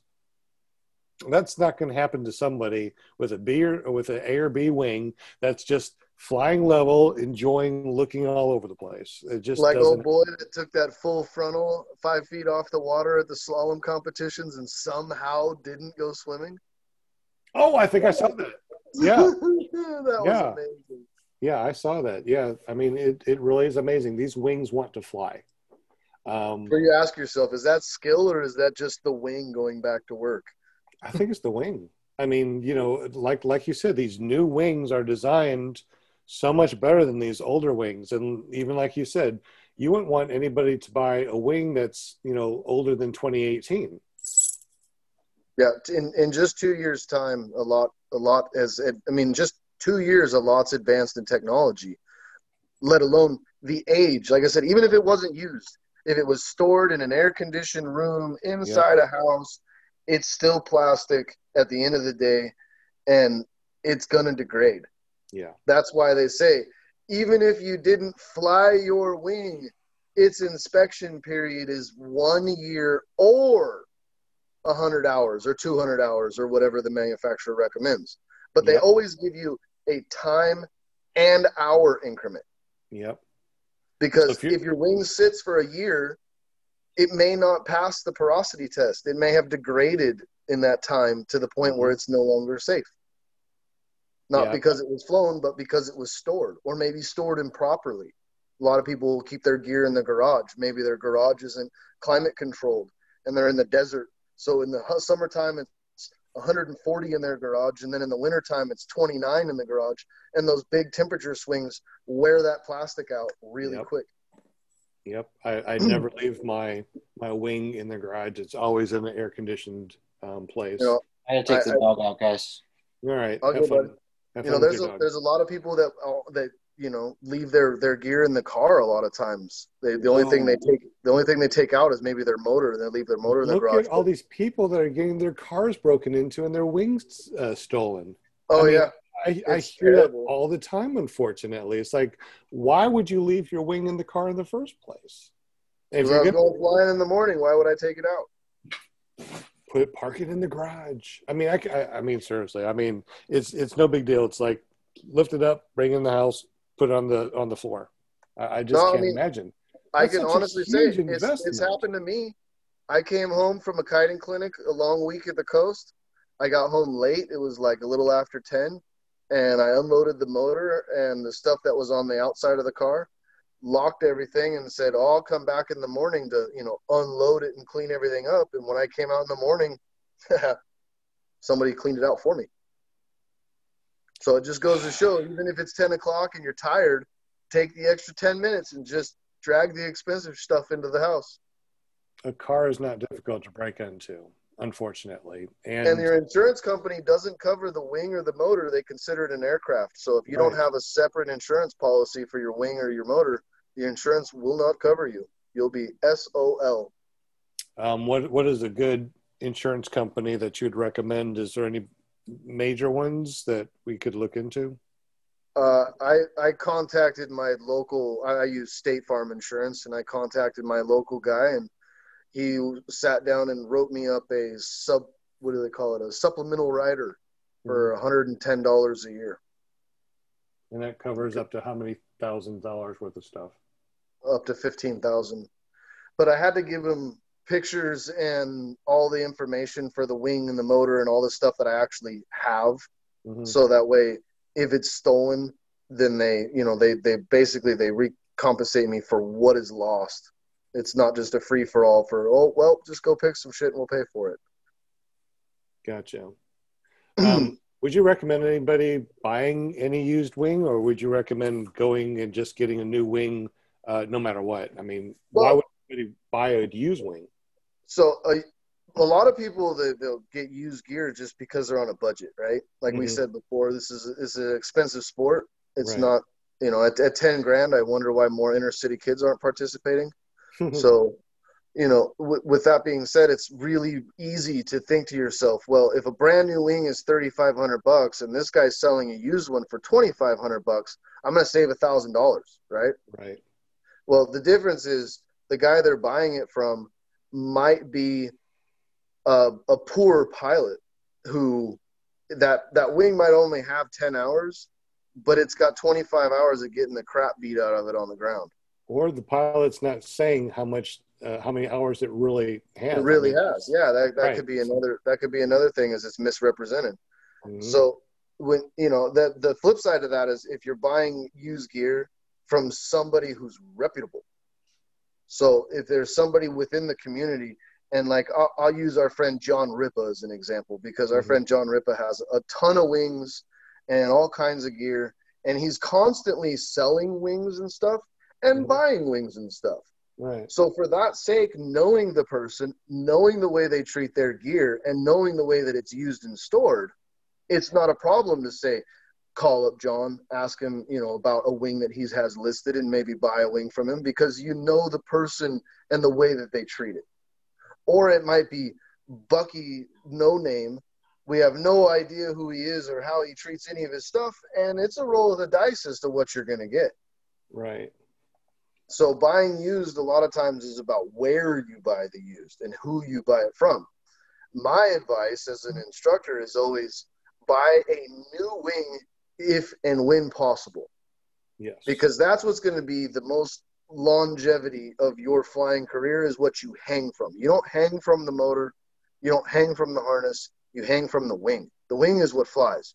Right. The motor can stop working. Your glider, the wing still has to work. We can't have a period of time where the wing doesn't work. That's the worst possible scenario. So if the wing has to do all the work, then we want the wing to be in the best condition it can be in.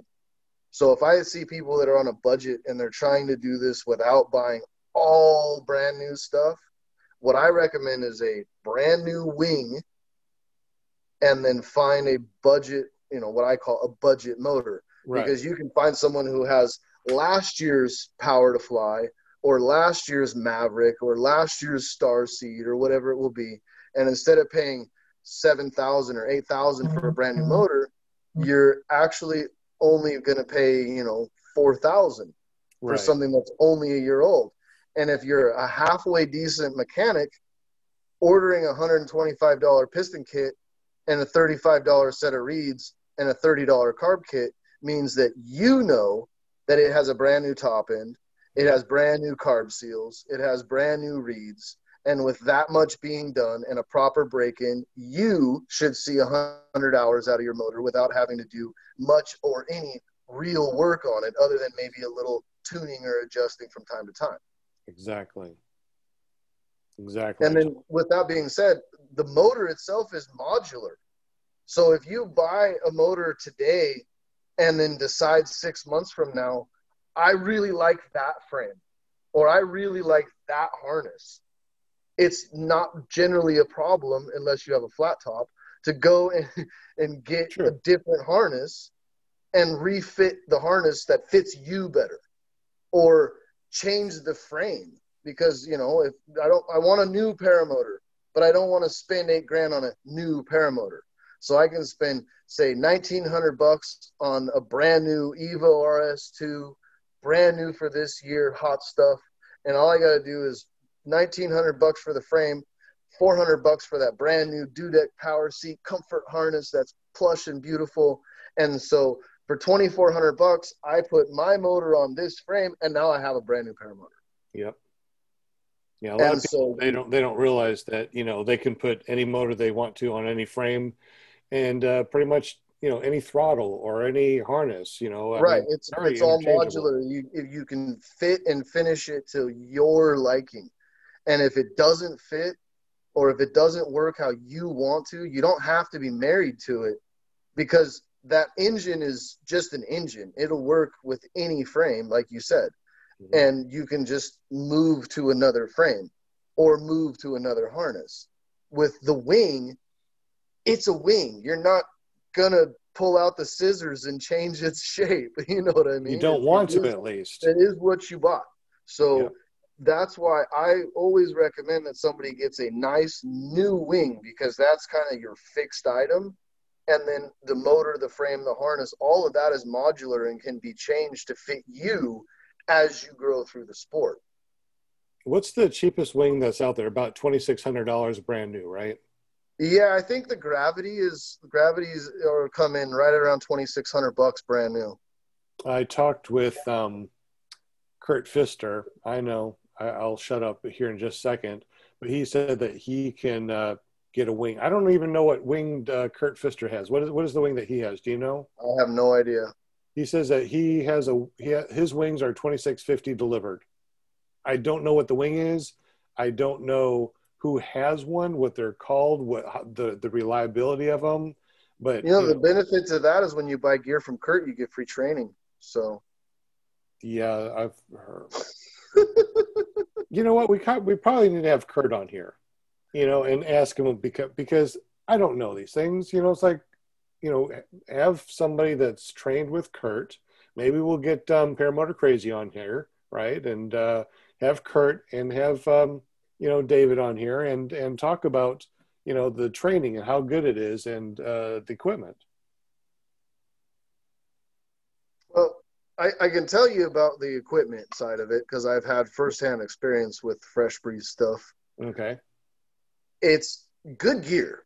I'll come out and start by saying that Fresh Breeze is not bad gear. Okay. The problem, in my opinion, with Fresh Breeze is twofold. Number one, biggest complaint I have is it's a high hang point machine. We're not in 1994 anymore. Nobody flies a high hang point machine. No one makes one. No one sells one. Okay, for the new people that are out there, the newbies, what's the difference between a high hang point and what is going on now? So a high hang point, you're basically clipping the wing in at your shoulders on the straps that connect your shoulders to the paramotor. Is that dangerous? Well, you don't have as much control. You're more of a pendulum. So you don't have any weight shift authority other than loading the carabiners. You can't articulate the wing. I mean, this is one of the things like we've discussed with your Angel frame. You Right. can move your body underneath one or the other riser, but because of the geometry, you can't articulate the actual shape of the wing. You can only move underneath one or the other side. So when you have high hang points, it's essentially the same as having fixed position hang points. So if you roll the wing into a turn, you don't necessarily have the ability to weight shift the wing. So you don't have the manipulation to keep the wing in its dynamic form. Gotcha. Secondarily, it's a really funky position because it puts everything high up. So if you watch the Scout series of videos, Miroslav puts out a video that's really good that breaks down the differences and the benefits and drawbacks of a high hang point, a mid hang point, and a low hang point. What does turbulence better? What does cross country better? And he breaks it down in such a way where it categorizes each type of frame, not necessarily just this manufacturer, but this design, whether it's a high hang point, medium, or low, whether it's got straight arms, swan arms. I mean, the geometry that goes into each paramotor is unique to fit a given characteristic. So with the Fresh Breeze, like I said, it's got high hang points. I personally despise high hang points. I just think it's garbage. It's antiquated. It's old tech. It's not anything. If you look across the market, you're going to see only 2 manufacturers anymore that are common and current, and that's the top 80 with the high hang points on the ABM frame, and then the stupid Fresh Breeze. Those are the 2 most common high hang point machines. There's other ones, I'm sure, but those are the 2 most common ones. The mini plane, you can actually change the harness from a high hang point to a low hang point just by buying a set of supplemental J-bars. And then you can change the type of machine it is. They come from the factory designed to do that. Fresh Breeze does not. Fresh Breeze comes from the factory designed to be put on a little 3-wheel buggy that looks like something that came from Kmart with a little plastic fishing chair that you're supposed to go fly it with. That's what Dave had, and he will tell you from the Fresh Breeze trike to his new Flash Cruiser, night and day. The quality, everything about it, just night and day difference. One is somebody's garage drawn up on a napkin at the bar idea. The other one is a well thought out engineered idea. But the German engineering of the Fresh Breeze does have some benefits. The biggest ones that I will say is the gas tank being mounted up high. So most paramotors, the gas tank's down below your butt or right behind your back. Right. If you go into water, the gas tank becomes buoyant because gas is lighter than water, and more times than not, your gas tank has more air in it than it does fuel in it. Mm-hmm. So you have a big 3 to 5 gallon buoy that's going to float. So paramotors don't sink. A lot of people think you hit the water, you're going to glub, glub, glub with 60 pounds of weight. They actually float, but they float upside down in a negative because that buoy always floats at the top, right? Right. So if you go into water with a paramotor, what happens is it wants to roll you upside down. When your nasal goes upside down, you lose positive pressure. Water runs in your sinus. It invokes a panic scenario where you feel like you're drowning. So anytime water goes through your sinus, it immediately piques your brain to think, I'm going to drown. And that makes you panic, which then means it's harder to get out of buckles and clips. With the Fresh Breeze, having the gas tank above your head means the buoy is above your head. It's on top. So if you go into water, you're going to be in water, but at least that buoy's bobbing around up here, right? Instead of flipping you upside down. So that's a minor safety aspect of going into water if there was one for Fresh Breeze. The downside, secondary downside, is the thing weighs like 95 friggin' pounds. So if you're one of those guys that is comfortable running with a full sack of Quikrete on your back, then a Fresh Breeze might be the way to go. So Fresh Breeze being that heavy, it probably is like built like a tank so it doesn't break? To a point, yeah. I mean, it's a double hooped cage, and it's made out of, I think, chromoly or something like that. I mean, they take a pretty decent beating. But again, I mean, it's heavy gear. Mm-hmm. And in today's market, everybody's doing the opposite. Everything's a titanium frame or aluminum frame, lighter motors, lighter weight. It's just, you know, we're moving away from weight and we're moving to lightweight, because what we're seeing and what we're finding is if you have the right landing technique, you're not breaking your stuff. And if you take away the weight and make it lighter, you can have maybe a poor landing and still get away with it because you're not getting drugged the frick down by an 80-pound paramotor. I mean, that's one of the things I think a lot of people kind of remiss when they think about it is it kind of doesn't matter how big a guy you are. I mean, I'm 5'8" and I weigh 180 pounds. You're 6 foot, you weigh 250 pounds. With the same 65-pound paramotor on our back, a bad landing puts either one of us down on our hands and knees because the weight of the motor is enough to drive you over. So being big and strong isn't a benefit to having a big, heavy motor. It's just more weight to drive you down when things don't go right. And it's really easy to trip when you have a bunch of weight on your back. And not to mention, because of the way it's designed, any paramotor pretty much, the way you wear it on the ground and on your back, it's really like wobbly. It doesn't wear like a backpack. It's not like comfortable to just cruise around with. It's an off balance, off kilter thing. And then when you add a lot of weight to it and you're more off balance and more off kilter, you're maybe break a prop or bend a cage before you ever even got off the ground because you fell down. I mean, I've tripped just trying to stand up. You put the straps over your shoulder and you go to stand up and you're like, whoa, whoa, whoa. And it's like, damn. And my motor's not even heavy. You add another 25 pounds with that, and it's going to suck. What more weight hitting the ground is more weight hitting the ground. How heavy is those top 80s? Or do you have the top 80? Yeah, I've got a top 80. How much does that weigh? So my top 80, the frame, everything ready to go up and go fly is, I think it's 48 pounds. That's kind of heavy. I think when I weighed the Angel, it was only 40-something pounds. I'll need to look at my video I did. My Moster is, I think it's like right at 50 pounds, give or take. And then the top 80 is just a little bit behind that. Not a whole lot, but a little bit. Maybe it's 58 pounds. I can't remember what it was. I did a video.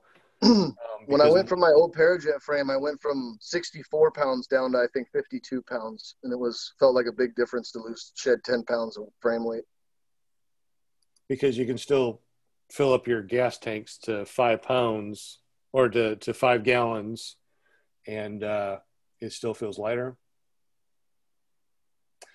The biggest difference, though, is the top 80 has a counterclockwise prop, and then the Moster has a clockwise prop, or vice versa, whatever. But they spin opposite directions of each other. So when I fly the Moster, I get really used to having that right-hand torque. And then when I fly the top 80, it's all left-hand torque. And so going from one machine to the other, it always takes a little bit of adjustment just because of the torque. And believe it or not, my top 80, I think, has more torque than my Moster has. Really? Yep. Don't they spin faster too? Higher RPM with more reduction. So the Moster does about 8,500 RPMs. The top 80 does 9,800 RPMs. Wow. Right now I got to rebuild my carb because I think I've got a bunch of crap in my screen. Once I go past half throttle, it doesn't want to run. So why would you have a bunch of stuff in your screen? What would be one of the reasons why you'd have stuff in your screen in the first place? I mean, don't you have filters, like a filter in the tank and a fuel filter before it goes to the carb? Yeah, I'm not sure. I watched a ton of videos today trying to figure out why, because I sat for, I don't know, I'm going to call it about 45 minutes, going all the way in on the needle and then going out to the recommended turn and a half, and then adjusting, quarter turn increments from there. And I could get the low end, the first half of the throttle cycle, I could get it to run nice and crisp and clean. But as soon as I go past half throttle and go to the main jet, because the carb on this is a WG8, it's not a W37. So it has a fixed main port with an adjustable low port. So if you get junk in the carb, it'll block that main jet, and then it won't pass fuel through the main jet, and then the motor doesn't want to run on the top end. So I think I've just got some garbage in my carb and I need to clean it.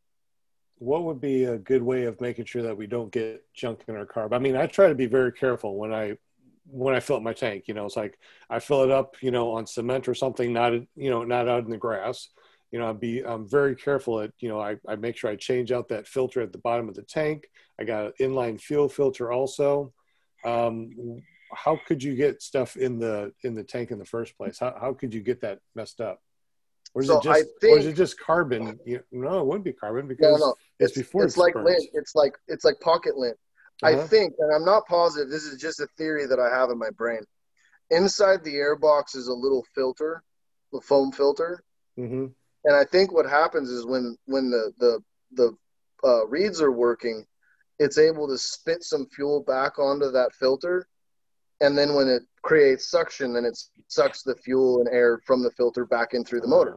So I think what's happening is that filter is degrading at a microscopic level, if that makes sense. And then the carburetor absorbs those fibers as it flows the air through it. Mm-hmm. And then because there's a screen that's on the main jet bypass, I think what happens is it cycles that junk back through that screen. The screen gets clogged, and then no fuel runs through your main jet. That's my hypothesis. Whether I'm right or wrong, I'll find out. That might be it. That's one of the things that they recommend to change in your I forget which hour it is, if it's 50 or 100 hours, is the foam. or the filter inside your air box. A lot of people just don't do that. It's like, why would I want to do that? It's not, there's nothing wrong with it. Why do I want to spend that extra money? That might be a reason. I never even thought about that. So, like I said, that's my hypothesis. It's really not a hard carb to build, considering it only has one fixed jet, one main jet. Mm-hmm. I'll go through, I'll rebuild it, I'll reset the pop-off pressure. Happily, I've got a 3D printer, so I can just print the 0.75 gauge and then set the pop-off for the 0.75 gauge, and it'll be no big deal. Just typical paramotor stuff when you fly them like you said, like when you fly them like you and I do, when you're putting 50 or 100 hours a month on your paramotor, you got to do the maintenance. I mean, it's as frustrating as it might be to not spend an hour or two this evening and rebuild my carburetor means, I may not go fly tomorrow when the guys call and say it's good. And now instead of going flying, now I'm rebuilding a carburetor instead. So look at all the times that you wouldn't fly anyway because the weather's crap. So and that's another good point. When the weather is crap and you're not able to go fly, it's the perfect time to do the honeydews. Yep. Whether it's mowing the lawn, doing the dishes, vacuuming, mopping, sweeping, whatever. Because as long as you keep that significant other happy, then you can go play and not have any griping and complaining about it. So when you can't fly, the best advice is to do whatever you can to make the friends and family and children and wives and everyone around you as stoked as they can to have you when you're not gone. That is true, because there's a lot of significant others that find it, I don't know, my wife seems to enjoy her free time when I go out and fly. It's like, good, she's get hers free time, I can go out and fly and everybody's happy. I wonder if there are other significant others that want to spend more time with you and they're upset when you go fly. Is that something? Well, you got a lot of kids too. All my kids are out of the house. Not a lot of. You got a lot of. And 3, almost 4. Yeah, that's definitely a lot of. And the way you're going, you might have 8 or 10 here in the future. I don't know, man. I mean, no, I've already got that appointment booked to make sure that doesn't happen. Gotcha. Well, here we are after 10 o'clock. This is one of the longest ones to date that we've had, podcast wise. And jibber jabber. I know, we just jibber jabber. Hell, we jibber jabber about jibber jabber. So thank you so much for being on. I guess JP will realize that he's walked the dog just way too long because we're but thank you so much. I appreciate you jumping on and yapping with me for such a long time. Looks like we still got 13 people watching, so obviously we couldn't have been that boring. And no one jumped on either. I put our room number and passcode out there, and no one jumped on. So they didn't want to catch the Rona. Too many people in this chat, I guess. Well, thank you, KevinCanFly.com. Check out his page. I'm Sean Simons, PPG Grandpa. JP is down there. We had Linda. We also had Don't Choke Your Dog. I can't remember what Chris's is. It's so Chris hard for me. Yeah, I can't remember what Chris's has. My dog is choking. My dog's choking. There we go. It's all in the description down below. We had Shane, Never Trust the Skinny Chef Shane. We also had Brian Haybell Waller in the chat. Do we have anybody else? I can't remember. Not today. Not today. Well, we will be here next week. Thank you for listening, and we will catch you next time. We're going to stop live stream. Peace out, y'all. Peace. Peace. Peace. Peace. I don't know.